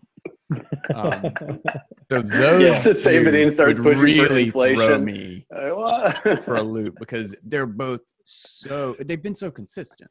You know, they're Yeah. so consistent and they are so clearly into it. Like every time they are off on a rant, that is where it goes and it gets vicious and it gets heated and they're like this, and it's the same story every time. So if those changed, I'd be like, what the hell is going on? I'd be confused. I'd be shook. Yeah, I think for me, honestly, I don't think if any of those guys changed, I would really be shook. What would shake me is like people who I've met in person, like you guys, who have been pretty adamant, and all of you guys convert. That would definitely shake me a little bit. Like that would be This coin weird. called Grin. Dude, Grin is Hey, it. That Hey, is have you guys Grin. heard about Bad. that thing called Grin? I mean, I'm not even kidding you. I just came on this. Have you guys heard about Grin? I just found out. Oh, yeah. Yeah. Hey, Billy, welcome to the podcast. Yeah, man, where you been? Hey, You're Bob, recording I'm this, good. right? Yeah, I think so. Okay, good. Because nobody else is. I couldn't figure it out on my side. Yeah, it's recording. We started the podcast asking if Bitcoin had gotten thrown to the wolves early, like before it's ready, and whether we're having to start building citadels before we were ready to or wanted to. You got any thoughts on that? Well, the part that I wanted to jump in on is I've been listening for about 3-4 minutes intently, but why do Bitcoiners eat their own? And I think there's a real simple explanation for that. In a nutshell, we don't have the government to shit upon. We don't have any centralizing agency. We've got to look to the people that are the mouthpieces of Bitcoin, and when they start doing stuff that we don't like, we pounce on that. Just like we pounce on a politician that says something we don't agree with. If I did some Googling around, and Nick Carter had a piece a while back about called the Peaceful Revolution, and it starts with like people shouldn't be afraid of their governments. Governments should be afraid of their people. And I was like, well, how does that relate to Bitcoin? You want to really shit on someone's day, you start just talking about changing something, and to get famous, you'll just lose a lot of traction with people when you start talking about changing anything. And I think we just look to people like celebrities, and if they say something we don't like, we just shit on them because it's easy and it's free and it's cheap. That's I great. think it's That's a the good opposite. point. That's a very good point. I think that we're doing something really smart, almost like as a true anarchist realization that if somebody gets too big, you just have to kill them over something minor. And, it's a draconian system, but it's a draconian attitude towards leadership, just that we do not want it. we only care about things on their own merit. We don't care about people, we'll just ruin you in public and then go be anonymous. I do think Bitcoin is consistent though. Like, where the lines are, and that's valuable as opposed to a draconian society where it can just pop up out of nowhere and you're not in favor. What I like about that, Lee, is that we know where the lines are now. Like, we've been through so many different like conversations and redefining of where the lines are. Go back a couple of years, we were talking about block size. Everybody was trying to draw the line of demarcation of a block size. Yeah. We now know what that is. Like, there is Bitcoin and then there's not Bitcoin. But no, I really like that topic. I'm excited for what the next battle is going to be.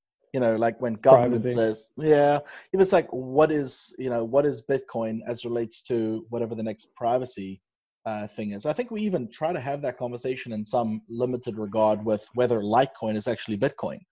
Obviously it is, and we all agree that it is, but and I'm not trying to stir the pot here, but like talking about the next iteration of it, we're constantly just redefining what it is.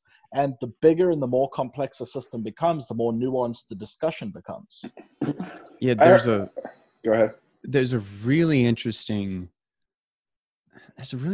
element to that too, because it's not as if we're just trying to figure out what's socially acceptable or like it's not simply that we're just trying to get what the majority wants. We actually have, like, when we're trying to draw that line, we're doing it with this thing that we are all vested in, that exists and is codified, that in a way we're really just trying to define it and like what it is. So it's almost as if we're arguing over what it is that we are seeing, like what it is that we are using. So there's a lot less ambiguity in what definition we actually come to, like what conclusion we find that line to be. And so it really is kind of like something that I've referred to in the past, is that like it's not majority rule, this is not a democracy. Clearly it's kind of a minority is able to prevent a shift. And a little bit that goes to the social sphere as well, is that we can't just arbitrarily define this thing. Like, we have something to look at to attempt to pull these principles and these lessons and these definitions from. I don't know if I explained that very well, but I think it's more like you can't influence the direction of Bitcoin, really. It has to move on its own. Like, if you touch it, it's like the Ark of the Covenant. You immediately die. You're just like, no, we just gotta, oh no. Sorry about that bit. Please, I apologize. Well, but, I'm wondering who's going to be the hero that saves Bitcoin from the coronavirus, because I've heard that 5% of Bitcoin transactions have the virus. And someone is developing a fork of Bitcoin that won't process any Bitcoins that have the virus. It won't. Well, my UTXOs are immune, so it's okay. Are they? Lucky bastard. When's the virus going to jump over into the digital world? I mean, it's only a matter of time, right? It came from XRP, is what I heard. Ripple is a virus.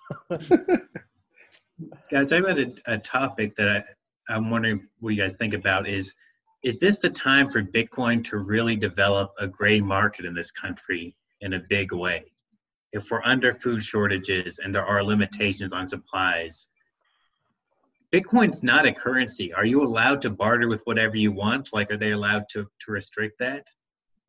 It would be really interesting, because Bitcoin could end up being like, that's kind of the idea, is that the supply, and the more they try to do price controls and control the supply and print money and, drop it from helicopters and all that crap, the more prices will have any meaning, or the less prices will have any meaning whatsoever, as far as reality goes in the dollar market. And this could actually be a time to shine, that Bitcoin becomes a fuel for the gray markets, and finding actual prices of goods and reallocating resources in spite of the immense manipulation and disinformation of dollar pricing. Yeah, I just think there's some things that are just going to be in short supply, and you're essentially messing up the market if you don't allow the market to set pricing. And we don't know how it's getting disrupted, but you need to allow the actual price to happen. You can't just allow shortages and then no reselling. You know, I think that's how you actually prevent the goods from getting to who needs it, because there's no secondary market to make sure it gets there. It would be crazy if we saw something like Silk Road pop up on the dark web for toilet paper and pure hell. For things. I'm thinking like on Craigslist, like, do you want like, you know, something like that for the shortage? Like, everyone's missing certain supplies, and right now people are being nice about it. Like, if you're out of diapers, you're just like, oh, I went on a Facebook group and some other mommy got me some. But eventually it could get cutthroat, you know. And then you need to be able to, if there are actual restrictions, you know, they can watch all our dollar transactions with debit cards. You know, they freeze the ATMs a lot in crises as well. So if that's frozen, if they're watching everything you do on Venmo, then maybe people have to go to Bitcoin to like do anything that might get audited. Yeah, and I'd be curious too, because one of the things that you can always count on if the government is giving people money is that it's going to come with strings attached. Like that's their reason for giving out money, because the money is free, but they get to keep the strings. What are the strings attached to? Well, like, is this 1,200 thing? Is that going to happen? And I don't believe. I have no idea. Okay. I have no idea, man. It's gonna happen, man. But the thing is that one of the bills, like right now, literally has in it as a proposal the creation of a quote unquote digital dollar. Not like a cryptocurrency or blockchain, but essentially it would be given out as a balance sheet at a Federal Reserve bank that is like an account for the person that it is given to, and then you can transfer it to other places. So rather than using like a commercial bank, you actually have an account at in the Federal Reserve System with the amount in it, and then you can transfer it where they allow you to transfer it. Like, so that's what I'm getting at, is that what can you spend those quote unquote digital dollars on? There's no way we get free money, and they don't tell us. They do not limit us in some way in how we can spend it. So I don't know. That'll work for a gray market very, very quickly, I think, because people will not want to be told how to spend it. Like, yeah. I mean, they want their $1 billion bailouts with no strings attached, you know? Yeah. Well, they want their bailouts with no strings attached, but they won't extend that forward to the population without taking crazy advantage of it. I mean, what other dollar do you get from the government anywhere that doesn't have strings attached? I mean, that's how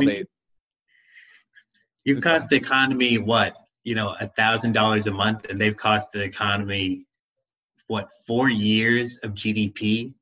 Yeah, we've lost 4 all years that of GDP growth. and another $10 trillion worth of debt since 2008 alone. But we owe them. We should bail them out. These are our heroes that we need to keep propping up and give them another second chance, because only good things can be around the corner if we keep these guys in charge. They're a winning team. Hey guys, I wanted to just make sure we know that we're in a dangerous situation here, because we've got a woman listening into the Bitcoin podcast. Oh man, cover everything up. Guys, stop talking about it immediately. Hide your private keys. Disrupt things. Hide your private keys. And your privates. No bad dad jokes, guys. That's funny. Dangerous times, bringing women into Bitcoin. That's how bad it is. We're desperate. That's how you know. I've been hearing about this podcast for a while. I had to hear what it's all about. Mm-hmm. Yeah. Thanks for letting me join y'all. Nothing savory or useful by any means. No, what we usually do is just the guys just strip for each other. So that's what we're playing. You have to leave before that happens. I think I'm gonna get out of here, guys. So am I on that? I'm still a little too early for that right now, huh? Yeah, that doesn't happen until 9:00. Get ready. So have you guys been going over your drills for your emergency drills for recovering your Bitcoin private seeds together? Is that like a marital thing to do?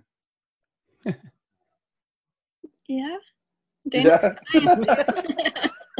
That was a low confidence, yeah. There was one day, like, last week, where we sat down and we kind of just talked about where everything kind of is stored at the moment, and he created That's enough detail. That's Yeah. enough detail. Okay. OPSEC. Dang it. That's next on the agenda. Dude, what the hell, man? He created Question one with number how one many word? words? You, 12 Hey, I words? had you to- failed. You failed. I had to test her, man. This was all a test. This was all a test. Can you remember any of those words that were written down? Just feel free to mention them right now. Good to have a backup. You know, we got a lot of people. Everybody get out your pencil and paper.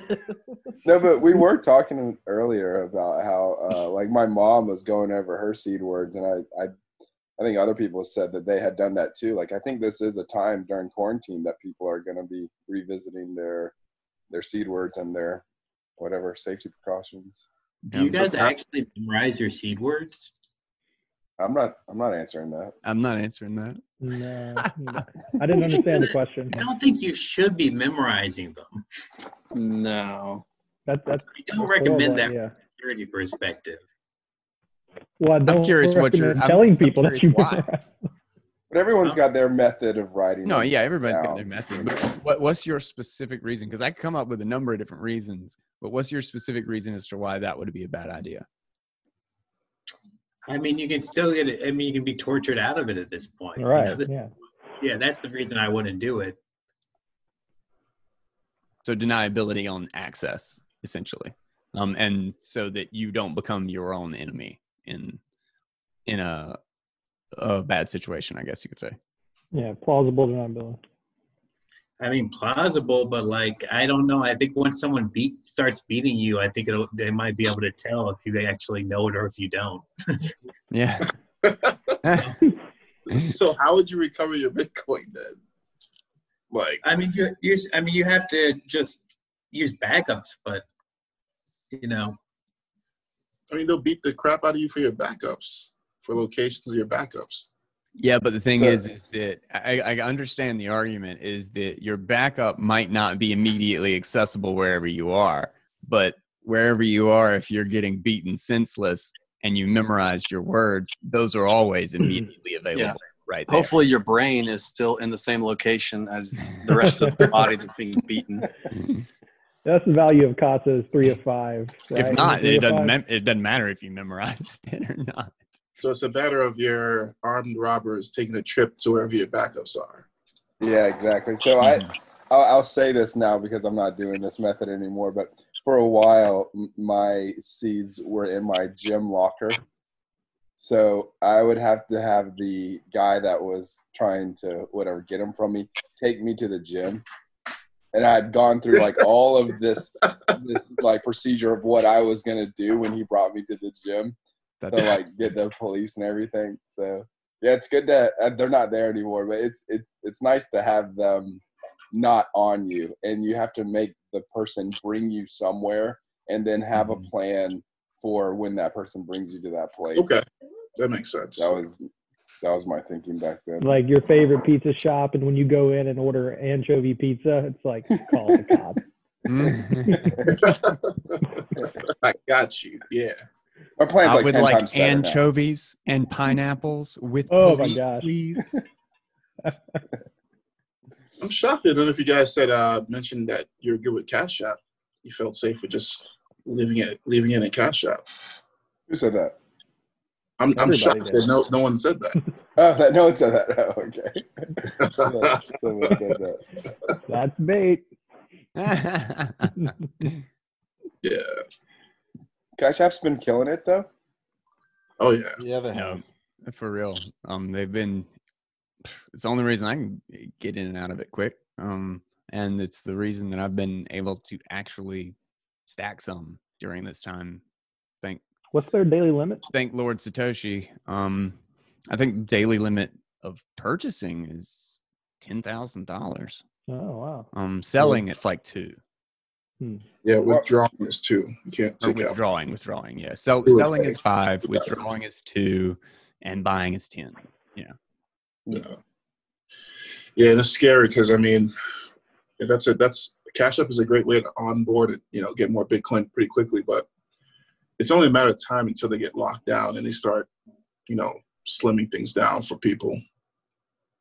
Well, they actually just got a charter to start like giving out, like they just got like some sort of a like banking charter. Like they're going to actually be able to like give out loans and issue like the immediate thoughts to this are that Cash App could literally go into the like collateralized Bitcoin backed loan business because they're very well positioned for that.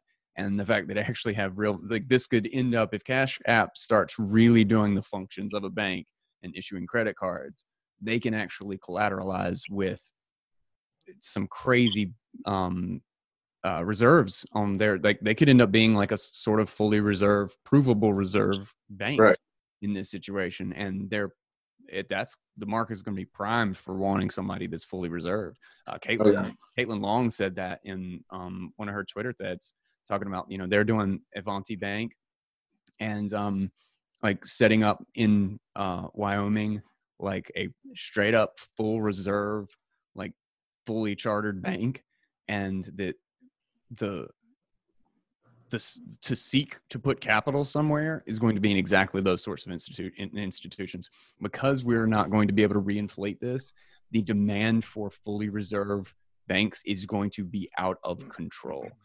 That is like one of the most exciting market opportunities out of this. Is we are going to see probably the biggest shift in how we think of banking and what it means to actually have the money in the bank as we have ever seen. My problem with those guys is that they are traditional finance people that are getting into Bitcoin to make money. Yeah. Yeah, sure. So you mean like Cash App and Square? Yeah. They're straight up traditional finance. I mean, you've got the occasional, Brian going to Wyoming to start up, or Wisconsin to start a bank. But the veracity and the likelihood of that happening, I don't necessarily have an opinion, but maybe I do have an opinion, but I'm just not willing to share it.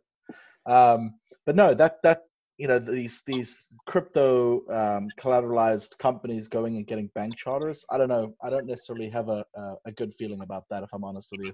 Well, I think I actually do have a really good feeling on it when comparing it to the legacy system. I think it's sort of a downgrade to the amount of risk that, like, it's an increase in risk in like the Bitcoin ecosystem to, varying degrees, but the amount of reluctance in the Bitcoin ecosystem, people who have any Bitcoin on hand to withdraw and that they owe to customers, or whether it be an exchange, the reluctance of going fractional reserve right now is unbelievably potent.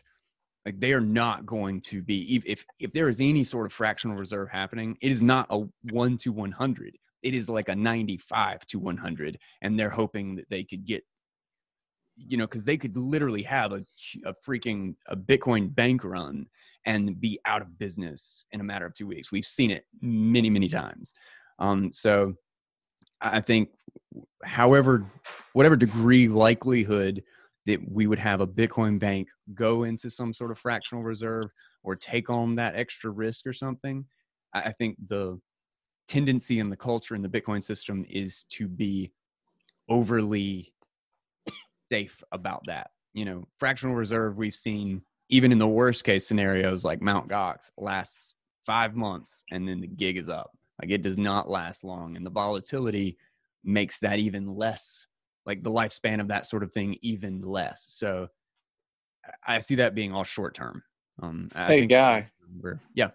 On the Avanti Bank stuff, it's my understanding that those depository trust banks or whatever they're called, those are non-lending institutions in Wyoming.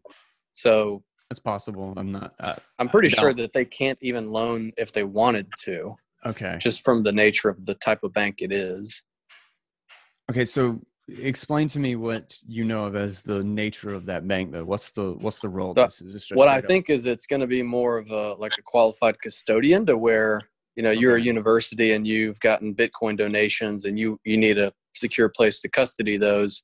The university can do it with that type of bank, and you can offer crypto companies banking services and that kind of thing, but it's not a traditional banking model where you make loans and then charge a spread on interest from borrowers and creditors. Gotcha. Okay. Yeah, I kind of share Jared's sentiment on this. The thing that tips me off with Cash App is that they have those withdrawal limits. Like if you were just a custodian or, not trying to do shady shit with my money, why do I have, limits on how I take my money in and out? It's that traditional finance mechanism where you're trying to make money off it. So you're keeping some money. You're making sure I'm hodling by force by putting the limits in there, and you're doing something on the side. I don't know whether it's, doing fractional reserved banking or trying to get interest on it. You're doing something.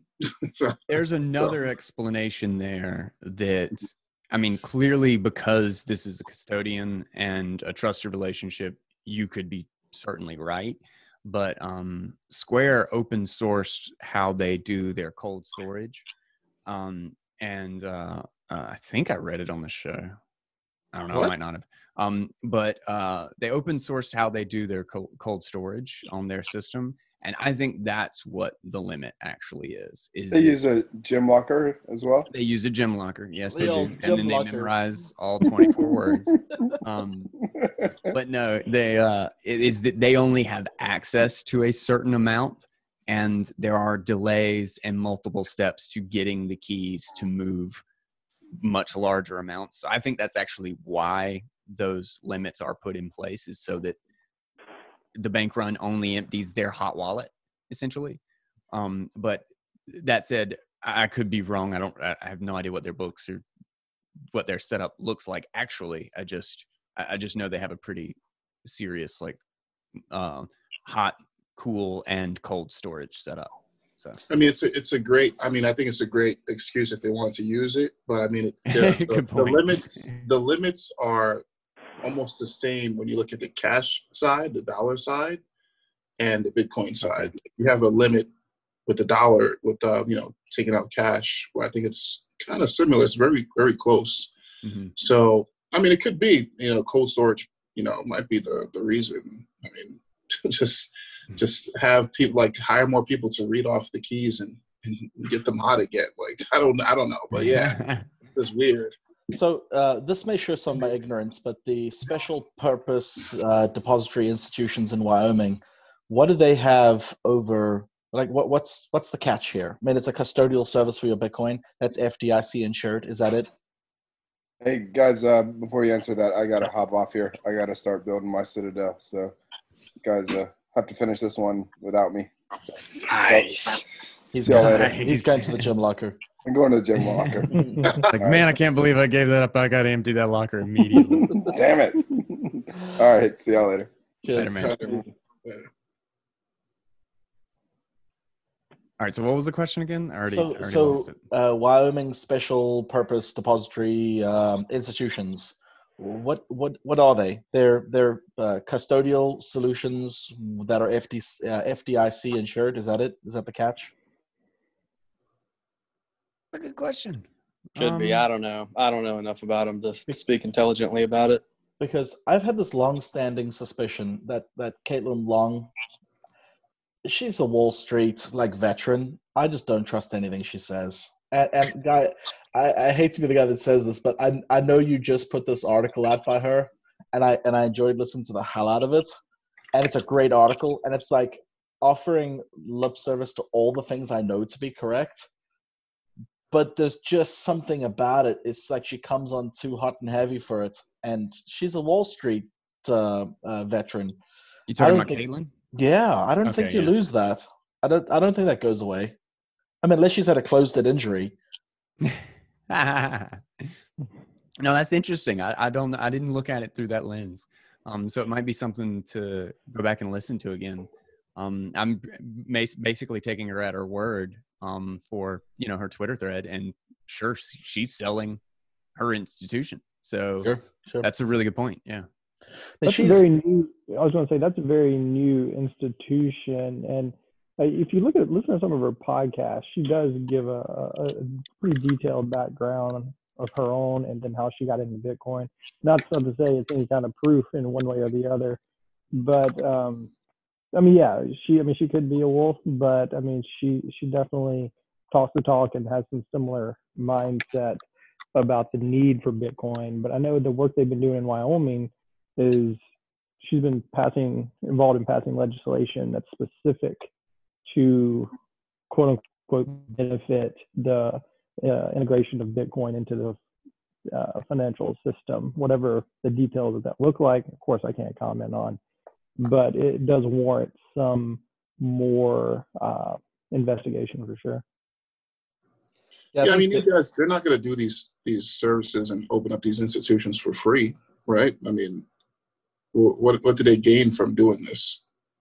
Well, I think they're going to gain a shit ton of money. I don't think they would do it. I don't think they would lobby unless they know they can make a shit ton of money.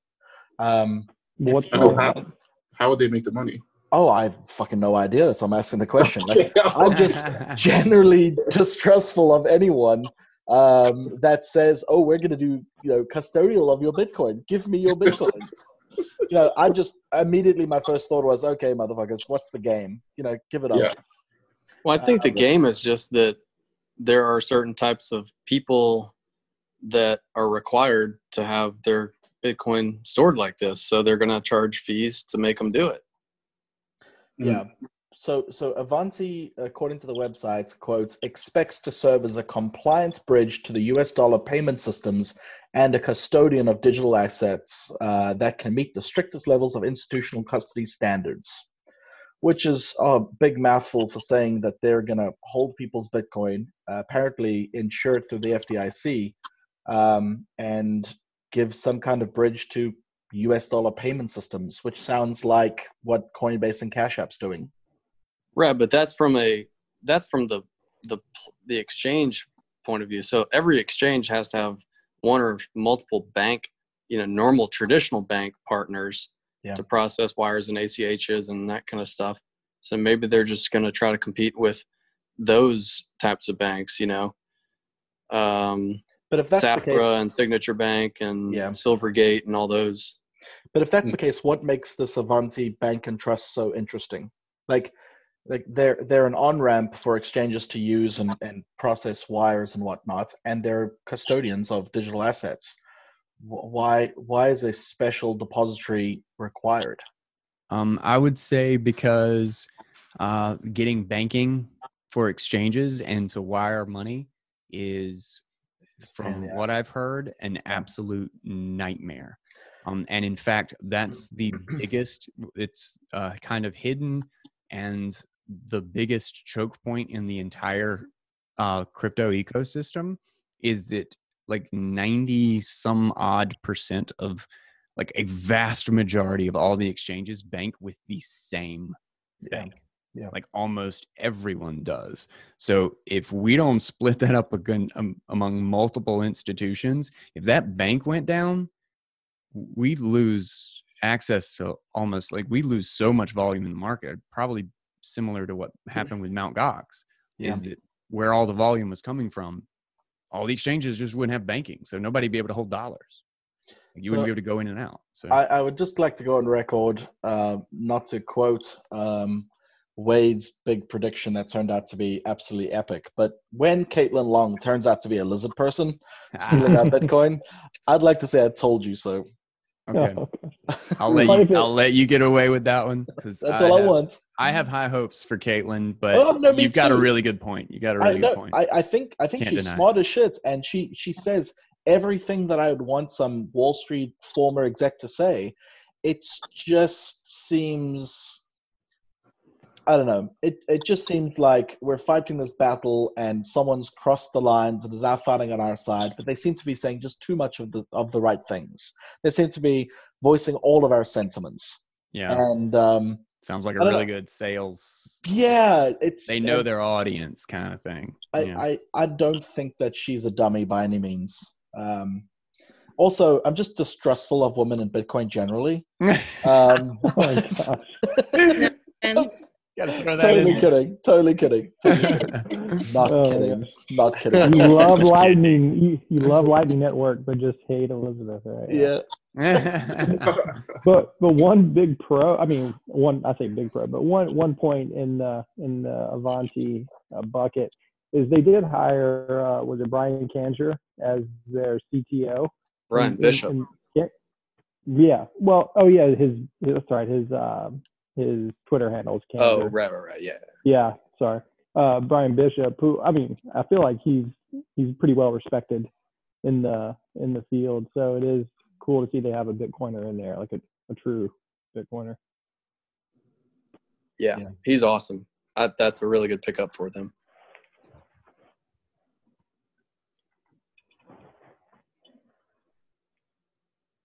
Yeah, I'll wait for that snake to eat its tail. You're going to be providing sauce.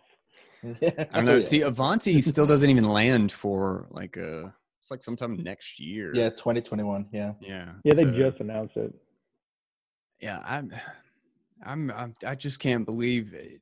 I feel like this is continually happening so fast. Like the whole gradually then suddenly could not be more pertinent right now. Is that I think these markets are going to unravel, man. I have a really, really hard time seeing this being propped up for any length of time.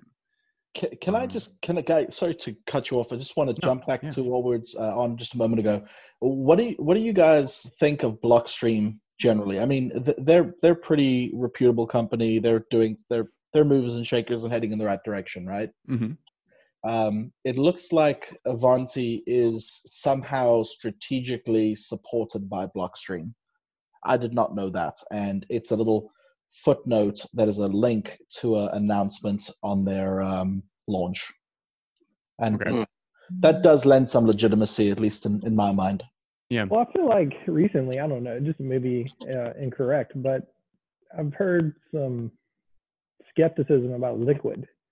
And it feel like, I don't know if it's tarnished Blockstream's reputation. I don't know enough about Liquid to be able to speak about its validity or where it fits at all. I just know that the rumblings that I hear, maybe it's from Matt Odell and Marty, I can't remember who it's from, but I know in the group there's been talk, with Adam Back and his potential waffling or just drift and whatnot. So I'd be curious, do you guys still see Blockstream as being kind of a bastion at the moment? I mean, I definitely would. I think that they make some of the coolest products. They haven't come out with any products that are big revenue makers for themselves. But they've come out with a lot of cool stuff, I haven't used Liquid, but I think from a technical perspective, it's pretty solid. And there are trade-offs with the federated model, having to have 11 of 15 of the federation, people sign off on your transactions to offload from the Liquid network. But that's just a trade-off, Mm-hmm. They do have some weird stuff with how they pay their employees, and it's interesting and a little bit different, but I think they're really cool, man. Yes. No critique on my end. Just curious what you guys think. Yeah, as far as Liquid goes, I've never had any, they never made any claims that weren't just honest about what the cost and benefit of it is. Like I feel like I've still been able to go to Blockstream's papers and reports to get the honest story of like what the risk of Liquid is. Like they're very clear about this is just an attempt at making a distributed side chain, that has a quorum of, and they hit all the attack scenarios is how many people have to go down at once. But this is a trusted, transactional layer, but it actually is it's a great tool to offload from the main network a lot of just movement between exchanges that don't really need to be on the network. They're constantly just going back and forth. And as Lightning gets rolled out, I wonder if Lightning is actually going to be what kind of obsoletes Liquid mostly. I could be wrong because maybe the confidential transactions has more of a benefit than I'm accounting for. But I think it would make a whole lot of sense too for just exchanges to have, when Wumbo comes around and we can safely store $20 million in a channel, it's like, why wouldn't they just throw that back and forth and not do any transaction fees? Like they just got a business relationship, So I don't know. But yeah, I've never had any reason to not really trust Blockstream because they've never seemed to try to lie to me. Like they're the ones I go to for the information about their stuff where it sucks. I think Blockstream, they're just your traditional, well, not traditional, they're just your typical builders. They like to build shit. And they've never came across as people who are just trying to spam you with advertising on what they're doing and, use our services and no one else's. They just build stuff, put it out there. Whoever thinks it's cool, they use it. They don't really complain. So, and also, I think it goes. Oh, go ahead. Oh, I was just going to say that I find it's really hard for me to believe that Adam Back got bought, and it's not just because of his OG status or whatever, but it's because of his history and the fact that he spent so long doing this without being bought to begin with. He's devoted 20 years of his life to trying to figure this problem out. It's like, why would he sell out now? That just seems like a real stretch that people are like, oh, he got bought because the banks gave him a salary. It's like, does he really need or care about that? I don't know. That just seemed really a weak. I haven't heard that theory. Oh, you haven't? That he got bought by the banks? Yeah. There's all this AXA I'm not buying company, Federal Reserve, a Rothschild conspiracy. I went digging into it really hard for a couple of episodes back in the day. And there's the conspiracy, or not conspiracy, but just that some people say that he didn't get into Bitcoin until $1,000 and he doesn't have that much. And that he's using Liquid as a for-profit entity to make his money. And I don't know what his man. It doesn't matter to me. If he's doing that, he's not doing such a great job because Liquid doesn't produce very many fees. So I'm sure there's a lot other ways that he can make more money than that. Even if he was doing that, even if he was doing that, I'm okay with that because he's still trying to get more Bitcoin. So it's not really. We're all trying to get more Bitcoin. So I don't see any problem with that. I think the sentiment was maybe, from what I was reading, it's just that kind of skepticism of any company trying to make money off of Bitcoin it's just not looked well upon potentially. And that may have been that kind of traditional dogmatic kind of view of it. Yeah, I'm not sure if y'all have seen the Liquid Explorer, if y'all check that every once in a while. But if you go look at it, that's the one thing, as much as I think it's kind of an interesting platform and I'd like to see it get used, it is not being used. Yeah. Those blocks are basically empty. They have the transactions are but the the Coinbase, like the op return transactions, and that's pretty much it, of just zero, like just to prove that there was like a block to continue it going. There's like every 4 or 5 blocks, there's a transaction or two. Like, so it's not getting used, even though I think it's kind of interesting. But it could just be a proof of or just a great example of why side chains just have a lot to get figured out before there's any real semblance. I mean, how many wallets support Liquid? Like it just Green Wallet does, Green. but which is a good wallet, actually. Like that. That's my go-to. Like when I just give a newbie $5 worth of Bitcoin, I prefer Green Wallet because it's really, I mean, it's it's Bitcoin only. There's Sats denomination and it just works. It's a good wallet. I need to try it out again. It's been a while since I've the really old version used Green. to be the like old Green was the old one was rough. It was really annoying. I actually used it for a while, way before Blockstream bought it. But the original Green, kind of the backup process and getting into it, I kind of got accustomed to it and started like a little bit liking it. But it wasn't until I had tried to show it to somebody, I don't remember who it was like my sister or something, that I realized like, oh my God, this is a terrible user experience. Like I just kind of got lost in the fact that I've been using it for a while. I mean, it's a whole completely new product now, and it works very well now. Yeah. I admit I've been stuck on Casa. I just like the I love the multi-sig and the fact that I know that like if I just lost my phone, I just log back in to my Apple and to my Casa and I'm solid right back where I left off. I got a clear savings. I got a clear like quote unquote hot wallet and cold wallet right in the thing, the one that needs my Trezor and the one that doesn't. And so I love that extra layer of protection. I feel like I've got like a little bit of I got a little vault on my phone that I feel real safe about. So I've been stuck on that. In the Telegram today, there were a few sort of related topics talked about how contrasting the rules of games and how that relates to Bitcoin. Did you guys touch on that before I joined in? No.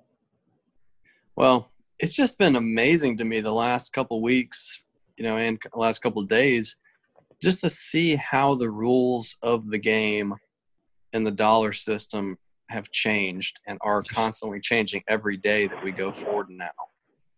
And it just strikes me as like rules are up in the air, man. There's nothing. There's like no boundaries anymore. It's disappointing to me how wishy-washy they are about all this stuff.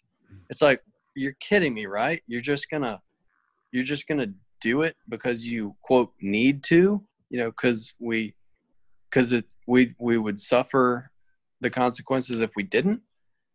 Like, they've lost all restraint, like just all of it, any semblance of fiscal responsibility. Like it's not even like a topic that you could bring up seriously. Yeah, anymore. It's like a joke. It's like after the 2008, I think literally early 2000s, I think it was after 9/11 was really the last time that anybody really cared. I mean, there was lip service paid, but it was the weakest sort of unbacked lip service you could ask for about whether or not we were going into more debt. And it was just a facade for Republicans. But nobody has cared at all. And the ease with which it's just immediate bailouts, bailout here, bailout there, $1 trillion here, $1 trillion there, $5 trillion over here, because why not? Like it just vanished. Any sort of semblance of like, is there even a monetary policy? It's just throw money, whatever needs money right now. That's the policy. It's funny how all these conversations kind of lead back into each other, because at one point earlier, Guy, you mentioned that like we're gonna have a hard time reflating this thing. Yeah. But I don't know, man. It just goes contrary to my belief that we're on the Venezuela track, to where the stock market in Venezuela is still at an all-time high in Venezuelan dollars. Don't get me wrong. I meant reinflate the economy to make it perceived as if everything's still running smooth. And that like we're back in a bull market again. I don't think we were in a bull market at all from 2008 to now. I think what was actually happening is that we had a massive number of businesses and huge corporations that were literally destroying value. Like we were not, we did not have a surplus the entire time. We were just consuming stuff at a rate that we actually couldn't afford and didn't know it. We never had a boom.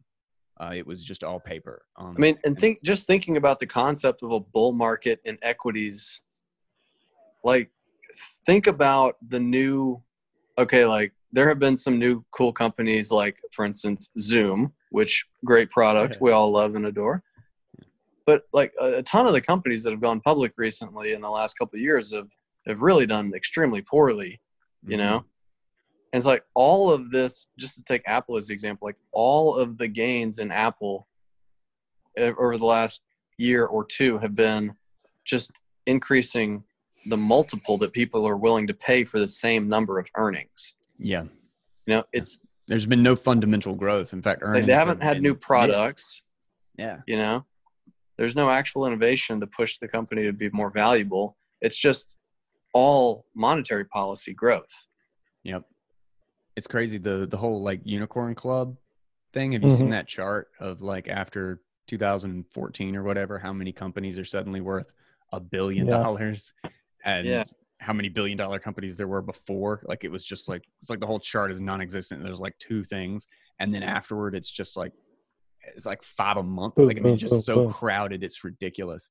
And the shocking thing is that there are so many of those companies that literally have never even been profitable. They've never turned a profit, despite the fact that they're worth $20 billion. Like that's insane. That's absolutely insane. It's just like this type of stuff, though. It's just amazing to me, the incentives in Bitcoin all around, how they just they work, because the incentive in the stock market is the stocks are measured in dollars. So if you can make the dollars worth less, the stock is higher. But like Bitcoin, we're measuring in Bitcoin, you know? Yeah. Like you want the Bitcoin monetary policy to be as firm and stable as possible so that your number of Bitcoin never gets debased, because that's what you're measuring in. Yeah. And it's funny, I don't value, I legit don't value things in dollars anymore. And I'm still not 100% sure when that changed, but like I'm concerned about getting an amount of sats. Like really like the fact that I've like my my little holiday calendar on the website is like half off is not a problem for me. Like I just want those 10,000 sats. In fact, I should be selling it. I should be like, guys, that mess is half off right now. Like I got a set price in sats. You guys are getting a discount. Get your calendar. But just as an example, like I think of it in how many sats am I getting? And that's why I've been panicking to like, if I put $100 into it, look how many more, how much more I'm getting than I was, 2 weeks ago. Like this is great news in a sense. Like I'm FOMOing in as it falls. But I'm probably going to miss the bulk of it, which is really sad, but I'm still trying. I'm still trying to get in with the retirement. Well, the other thing was the kind of fairness aspect of it from quote responsible people. Did you guys see the little screenshot I posted with the metrics about a fictitious home buyer? Yeah. Yeah. Well, it's in the Telegram if you haven't seen it. The Raleigh? Yeah, it's in the Raleigh Telegram. But it tells the story of Chad and Brad. And Chad, being the Chad that he is, goes out on day one and buys a house, 0 down payment, straight up living on the edge, balling. And the housing prices keep going up 3.5% every year. Meanwhile, Brad, who wants to save 20%, he saves $10,000 a year, and then he increases that 3.5% every year. And after 7 years, he's saved up enough to get that 20% down payment. But the housing prices have gone up more than his down payment. So the mortgage that he ends up getting is a bigger dollar mortgage than what Chad paid for the whole house. Mm-hmm. Yeah. So even though he has 20%, that 80% has grown so much that he still has to take out a bigger mortgage. Yeah, because they've stolen the value of the savings. And I think it might have been lost in translation what I meant by like the fairness aspect earlier, but that just fundamentally doesn't seem right, you know? Oh yeah. That's what all this money manipulation and cheap debt, and subsequently followed by bailout or inflation, whichever it is, does. The people who are paying the costs are the people on salaries and who have savings. They are the ones that their value, like the consumption that they should have had, is being consumed by everybody who went into debt. And now the people in debt are getting bailed out. Like, so right. We all made promises to the people who actually had savings and were actually producing things. And then we're all bailing on that promise. And it's awful. Like, I mean, it's rewarding everybody who's incredibly irresponsible, and you know, like nobody should be bailed out. There should not be a single bailout. Like, we should let the market adjust as quickly as possible, because it's going to be a mess. Like, for 20 years, they've been planning for us to live through this disaster. The worst thing we can do is worsen it and let it last as long as possible. But there's no way around it. And we shouldn't be punishing the people who've been working their butts off and paying for it up to this point. I don't know. Yeah. Just that ethos of, like, you know, Bitcoin will not be sacrificed for your petty, you know, short-term desires. Like, yeah, last 2 weeks ago, you know, it was down over 50% in the day, but now it's almost back to where it was then. You know, it's still 15% down, but like, we've already been through a whole cycle here in the last 2 weeks, you know? Yeah. Just crazy. Yeah, it's interesting. And I think it also, like, one of the big things with like assets and, you know, equity markets and stock market and stuff is that we've been led to believe that there is no risk in the market. Prices have not been allowed to adjust. And we're in this situation where we became so frail that if the stock market didn't grow by like 4 or 5%, it was a disaster. As soon as we're not growing, like we were in such a bad situation that we literally couldn't even just stop and stand still for a little while.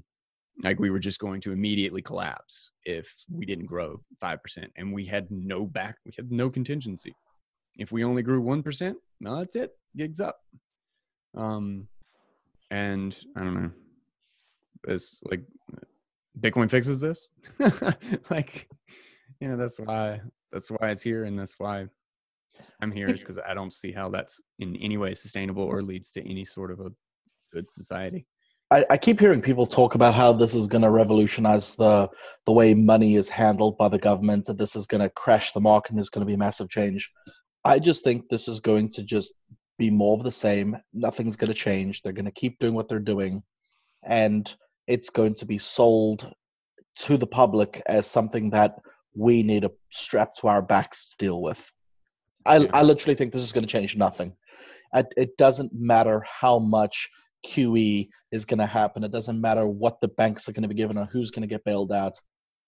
This just is proof to me that Americans are resilient at one thing, and that is just sucking politicians' dick. we are so used under to it. all conditions. We are ready and ready. We will. That was the resolve that won the goddamn war, motherfuckers. Like, that was the resolve that really fucked up the goddamn Nazis. I mean, that's really hilarious. Was. But now that's been turned. I mean, like, I'm sounding a little bit like Wade. I don't even know if that's good or bad, though. Like, what does that even mean? I don't know, but I sound like I'm not sure if I'm for it or against it. But if we could just use some of this resolve to, like, fucking Rosie the Riveter some shit, we've got to do something other than continue to just take it in the ass. That is the lot that has been dealt to John Q. Public, it seems. That there's no repercussions, there's no recourse. It doesn't matter what Richard fucking Burr does. knowing the coronavirus is worse than he's telling everyone. There is no consequence for politicians anymore. And we should consider recalling our politicians. Yeah. Well, the deal is like if we're talking about money, then inflation, for example, we're just taught to kind of believe, oh, I have more money in my bank account, therefore that's good, or more money in my retirement, that's good, that's success. We grow up and hearing our grandparents say, oh yeah, when I was a kid, a Coca-Cola was a nickel and now it's more. And we're like, yeah, that's normal. Inflation is normal. And that's the narrative that we've been fed. And then, so there's no reason to think that people today are going to think any differently. Oh, maybe the rate of inflation or whatever is going to be higher in the future, which, yeah. And this is just the norm. So with people not really caring to think about monetary policy, about purchasing power and whatnot, then I just don't think it's going to matter there. And even the crashes are in the narrative. So it's not about, oh, did we crash? Yeah, we did and it sucked. But do the earnings come back? Does the 401k balance come back? And as long as it does, the Fed doing whatever they have to do, the policies changing, people being able to hold out and coming around, everybody come together and endure this for the greater good, and we'll get back. It'll be, like you're saying, business as usual and carrying on to the same path. And yeah, I don't know how it ends, but it's unsustainable. Who knows if it'll last beyond our lifetimes, but you're right. I mean, there has to be revolution, but who knows what the catalyst for that is. Yeah. I don't know if I would be disappointed that it went to business as usual or not. Like, I don't know. Like, I don't see it being business as usual a little bit better than last time. I see it as business as usual a lot worse than last time. Right. Yeah. So, like, we're looking at like a slow degradation and a seemingly never-ending cost to this thing, where we're just propping up something that's just a cancer, essentially, that's just sucking resources at everybody. So, I don't know. I mean, maybe you're right though. One of the things that I've been kind of saying to a few friends about the situation is, like, when you have an insurance policy, if the insurance policy costs $0, you would always buy it, and in these situations where there's a bailout, like, it doesn't actually cost the people making the decision anything to make the decision. So every time it's given to them, they're going to buy the insurance premium because it costs them nothing. Here's a nice quote on the subject. It's hard to imagine a more stupid or more dangerous way of making decisions than by putting those decisions in the hands of people who pay no price for being wrong. Is that Sal? Yep. Thomas Sal? Yeah. Good job, man. Love that quote. Thomas is full of good ones, man. God, that guy is super quotable. Yeah, I'm impressed you got that. No, that's straight up. Like they see direct call. They see a direct loss to their political viability if they don't just give people what they want. Like, so not only is it not zero, it's deeply negative in cost for them to do nothing, which is what they should do, is not bail anybody out. They shouldn't be controlling the money spigot. They're just, shooting like t-shirt cannons out on everybody. And that's the only option, not controlling it. The one option that they should do is the one thing that cost the most of everything. So, yeah, it also kind of begs the question in my mind, some people kind of started asking questions after 0809, but like, if people don't start asking questions about, like, wait a minute, where does the money come from after this shit goes down? Mm-hmm. Kind of begs the question, like, what is wrong with you? Yeah, it's just so obvious.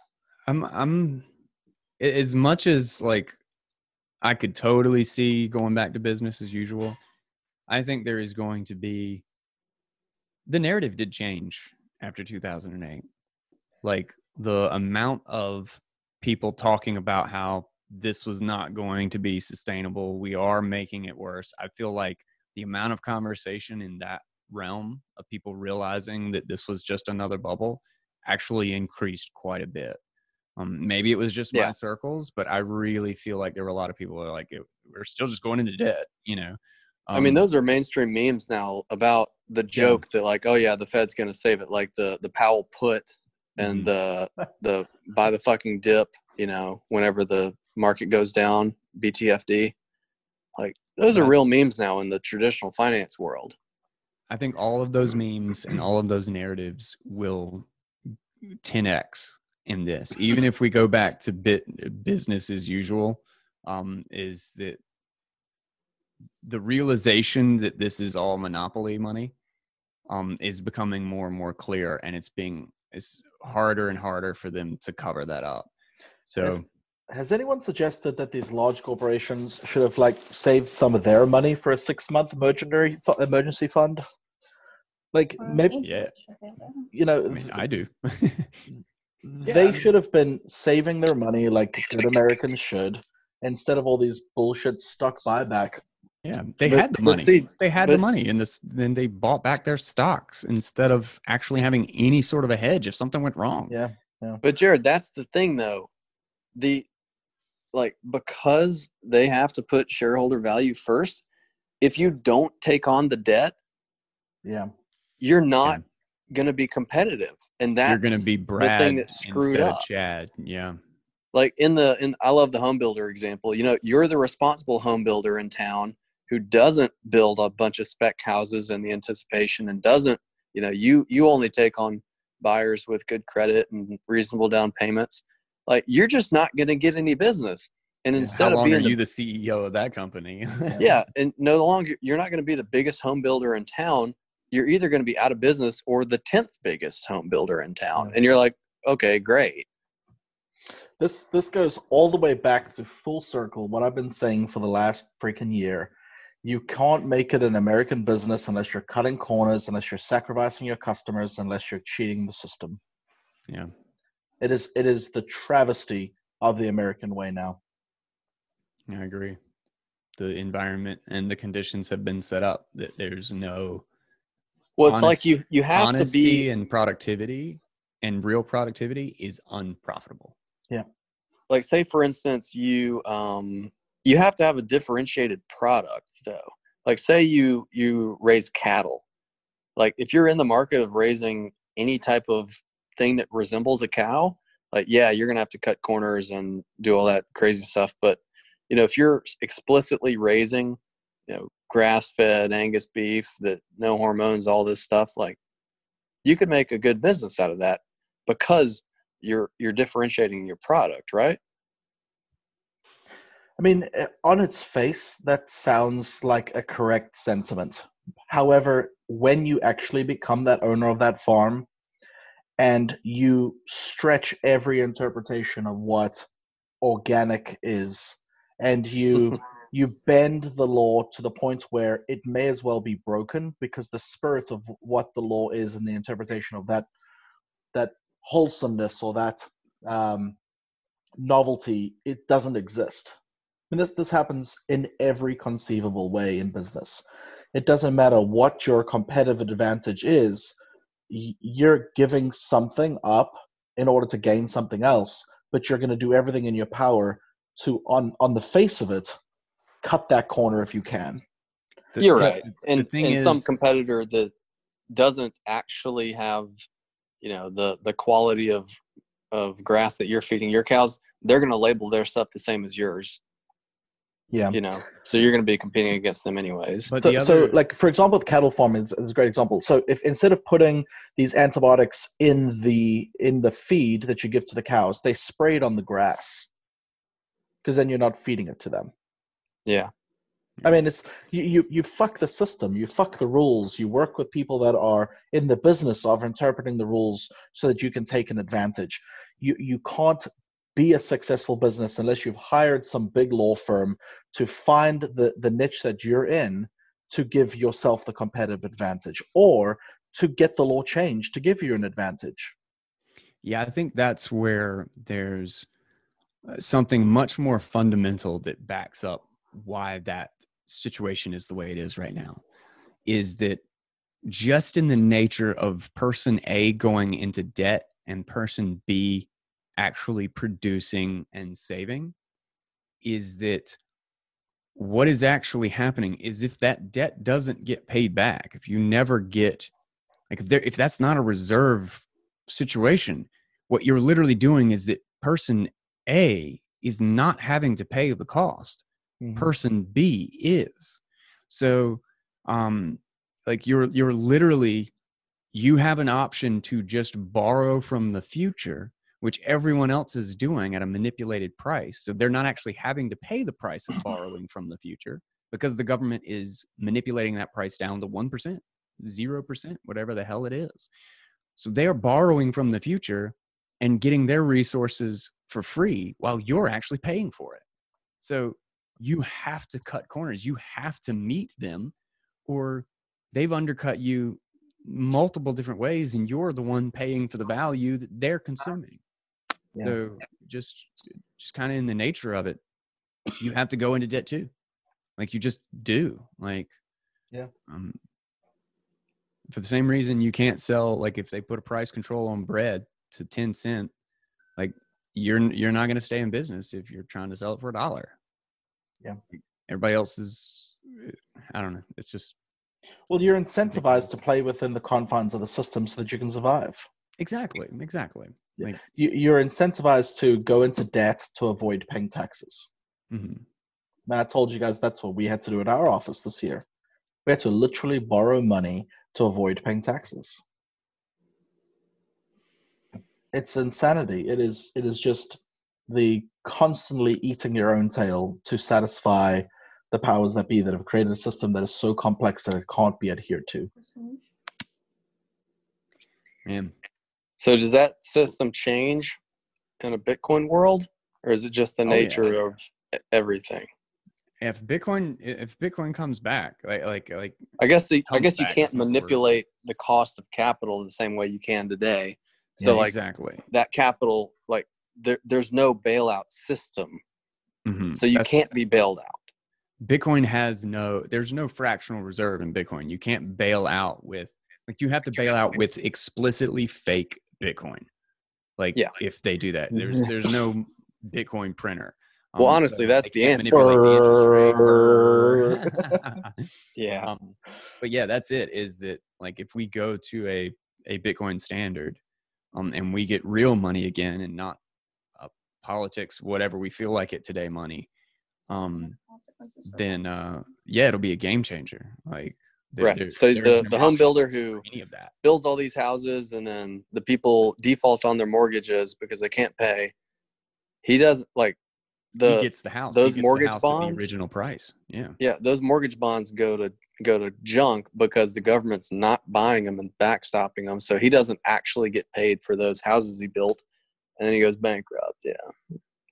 So I don't think Bitcoin fixes much of this. You know, my concern is that more of the traditional finance is going to get into manipulating Bitcoin and manipulating Bitcoiners. But where I see the advantage being is that more Bitcoiners are going to be able to at least attempt to escape from the system and have the capital where they don't have to. But as long as the supply of Bitcoin isn't changed, that, like you say, people trying to manipulate Bitcoin, like, I mean, they can do that, but as long as they're not changing the supply, that has no effect, does it? Yeah. Let me, I guess, be a little more specific. And I'm not going to throw Caitlin Long under the bus too much here, but you go form a Bitcoin bank in Wyoming, and you're in the business of separating Bitcoiners from their Bitcoin. And that's their model. Yeah. They're in the business of making money. She is a Wall Street veteran that may espout the principles of Bitcoin, but whether her walk matches her talk, I don't know. I think only she could actually tell us that, or know that. But I'm illustrating the fact that I think the better thing here for Bitcoiners is to realize that if you are a true hodler and you are living the principles that Bitcoin promotes, you could possibly escape the system. You could possibly have enough wealth as a result of that where you're not going to have to play by their rules, or at least not by all of their rules. Mm-hmm. But I don't see, I see more traditional finance getting into Bitcoin because they see it as a means to an end to create more wealth for themselves. Where we need to be looking at, in my opinion, as an opportunity for us to step out of the system that exists that is solely creating more chads. My one, like, I guess you could say pushback against that is that, yes, there will be more of that. Yes, the financialization will sort of happen again, but that it can only exist at the paper Bitcoin layer. It cannot happen with real Bitcoin. It has to be, which means that it will be explicitly where people are okay with accepting a fully trusted relationship. And that is the only place that can happen. And what will happen is we will probably go through another subset of maybe kind of like Mt. Gox's sort of situations. Like we will go through these cycles of being too trustworthy and trusting too many custodians and being very painfully punished for it. But that these will be shorter cycles and much faster corrected cycles because we have an underlying monetary policy that has undeniable assurances to fall back on, so that these will be very short cycles. These will be very very short corrections that get worked out quickly because our pricing mechanism isn't fundamentally flawed like it is with fiat. So anyway, I'm actually going to have to get off. Yeah, I need to head out as well. Right, so I don't know about you guys, but Same. anybody want to give final thoughts? What do we got here? What's your plan for this week's Citadel preparation? Who's trying to get their Bitcoin Citadel a little bit more secure, and what are y'all doing? I think I'll go ahead and start that I just am trying to get my cameras up that I have been pussyfooting around for months. So I actually have my security system up and running. That's putting down the fort for me.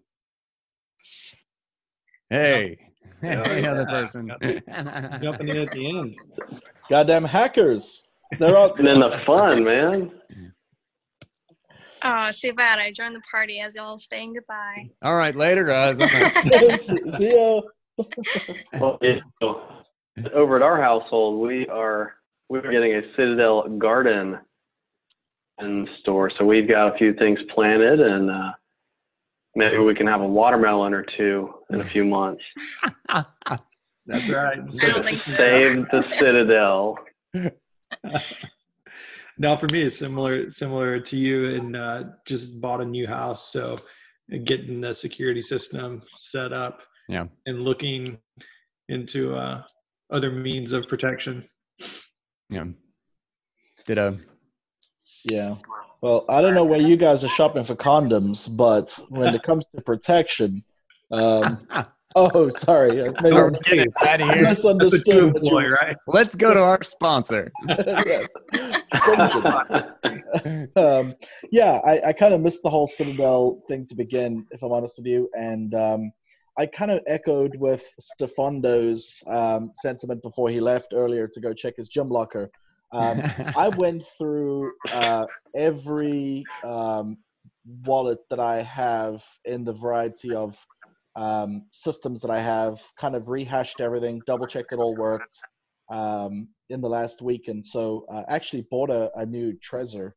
I actually have never used Trezors before, but looks like, yeah, going to give that a go. I've always Welcome used, to the Trezor Club. Yeah, I'm excited for it. So I'm going to start migrating some stuff there, and yeah, going to kind of rehash some of the OPSEC I've got going on and do it again. And I moved my Bitcoin node to the house and Congratulations. opening it up so that it's open to the public and discoverable as opposed to being behind a firewall. Awesome. Nice. Yep. All right. LH, you got anything to add? Final note?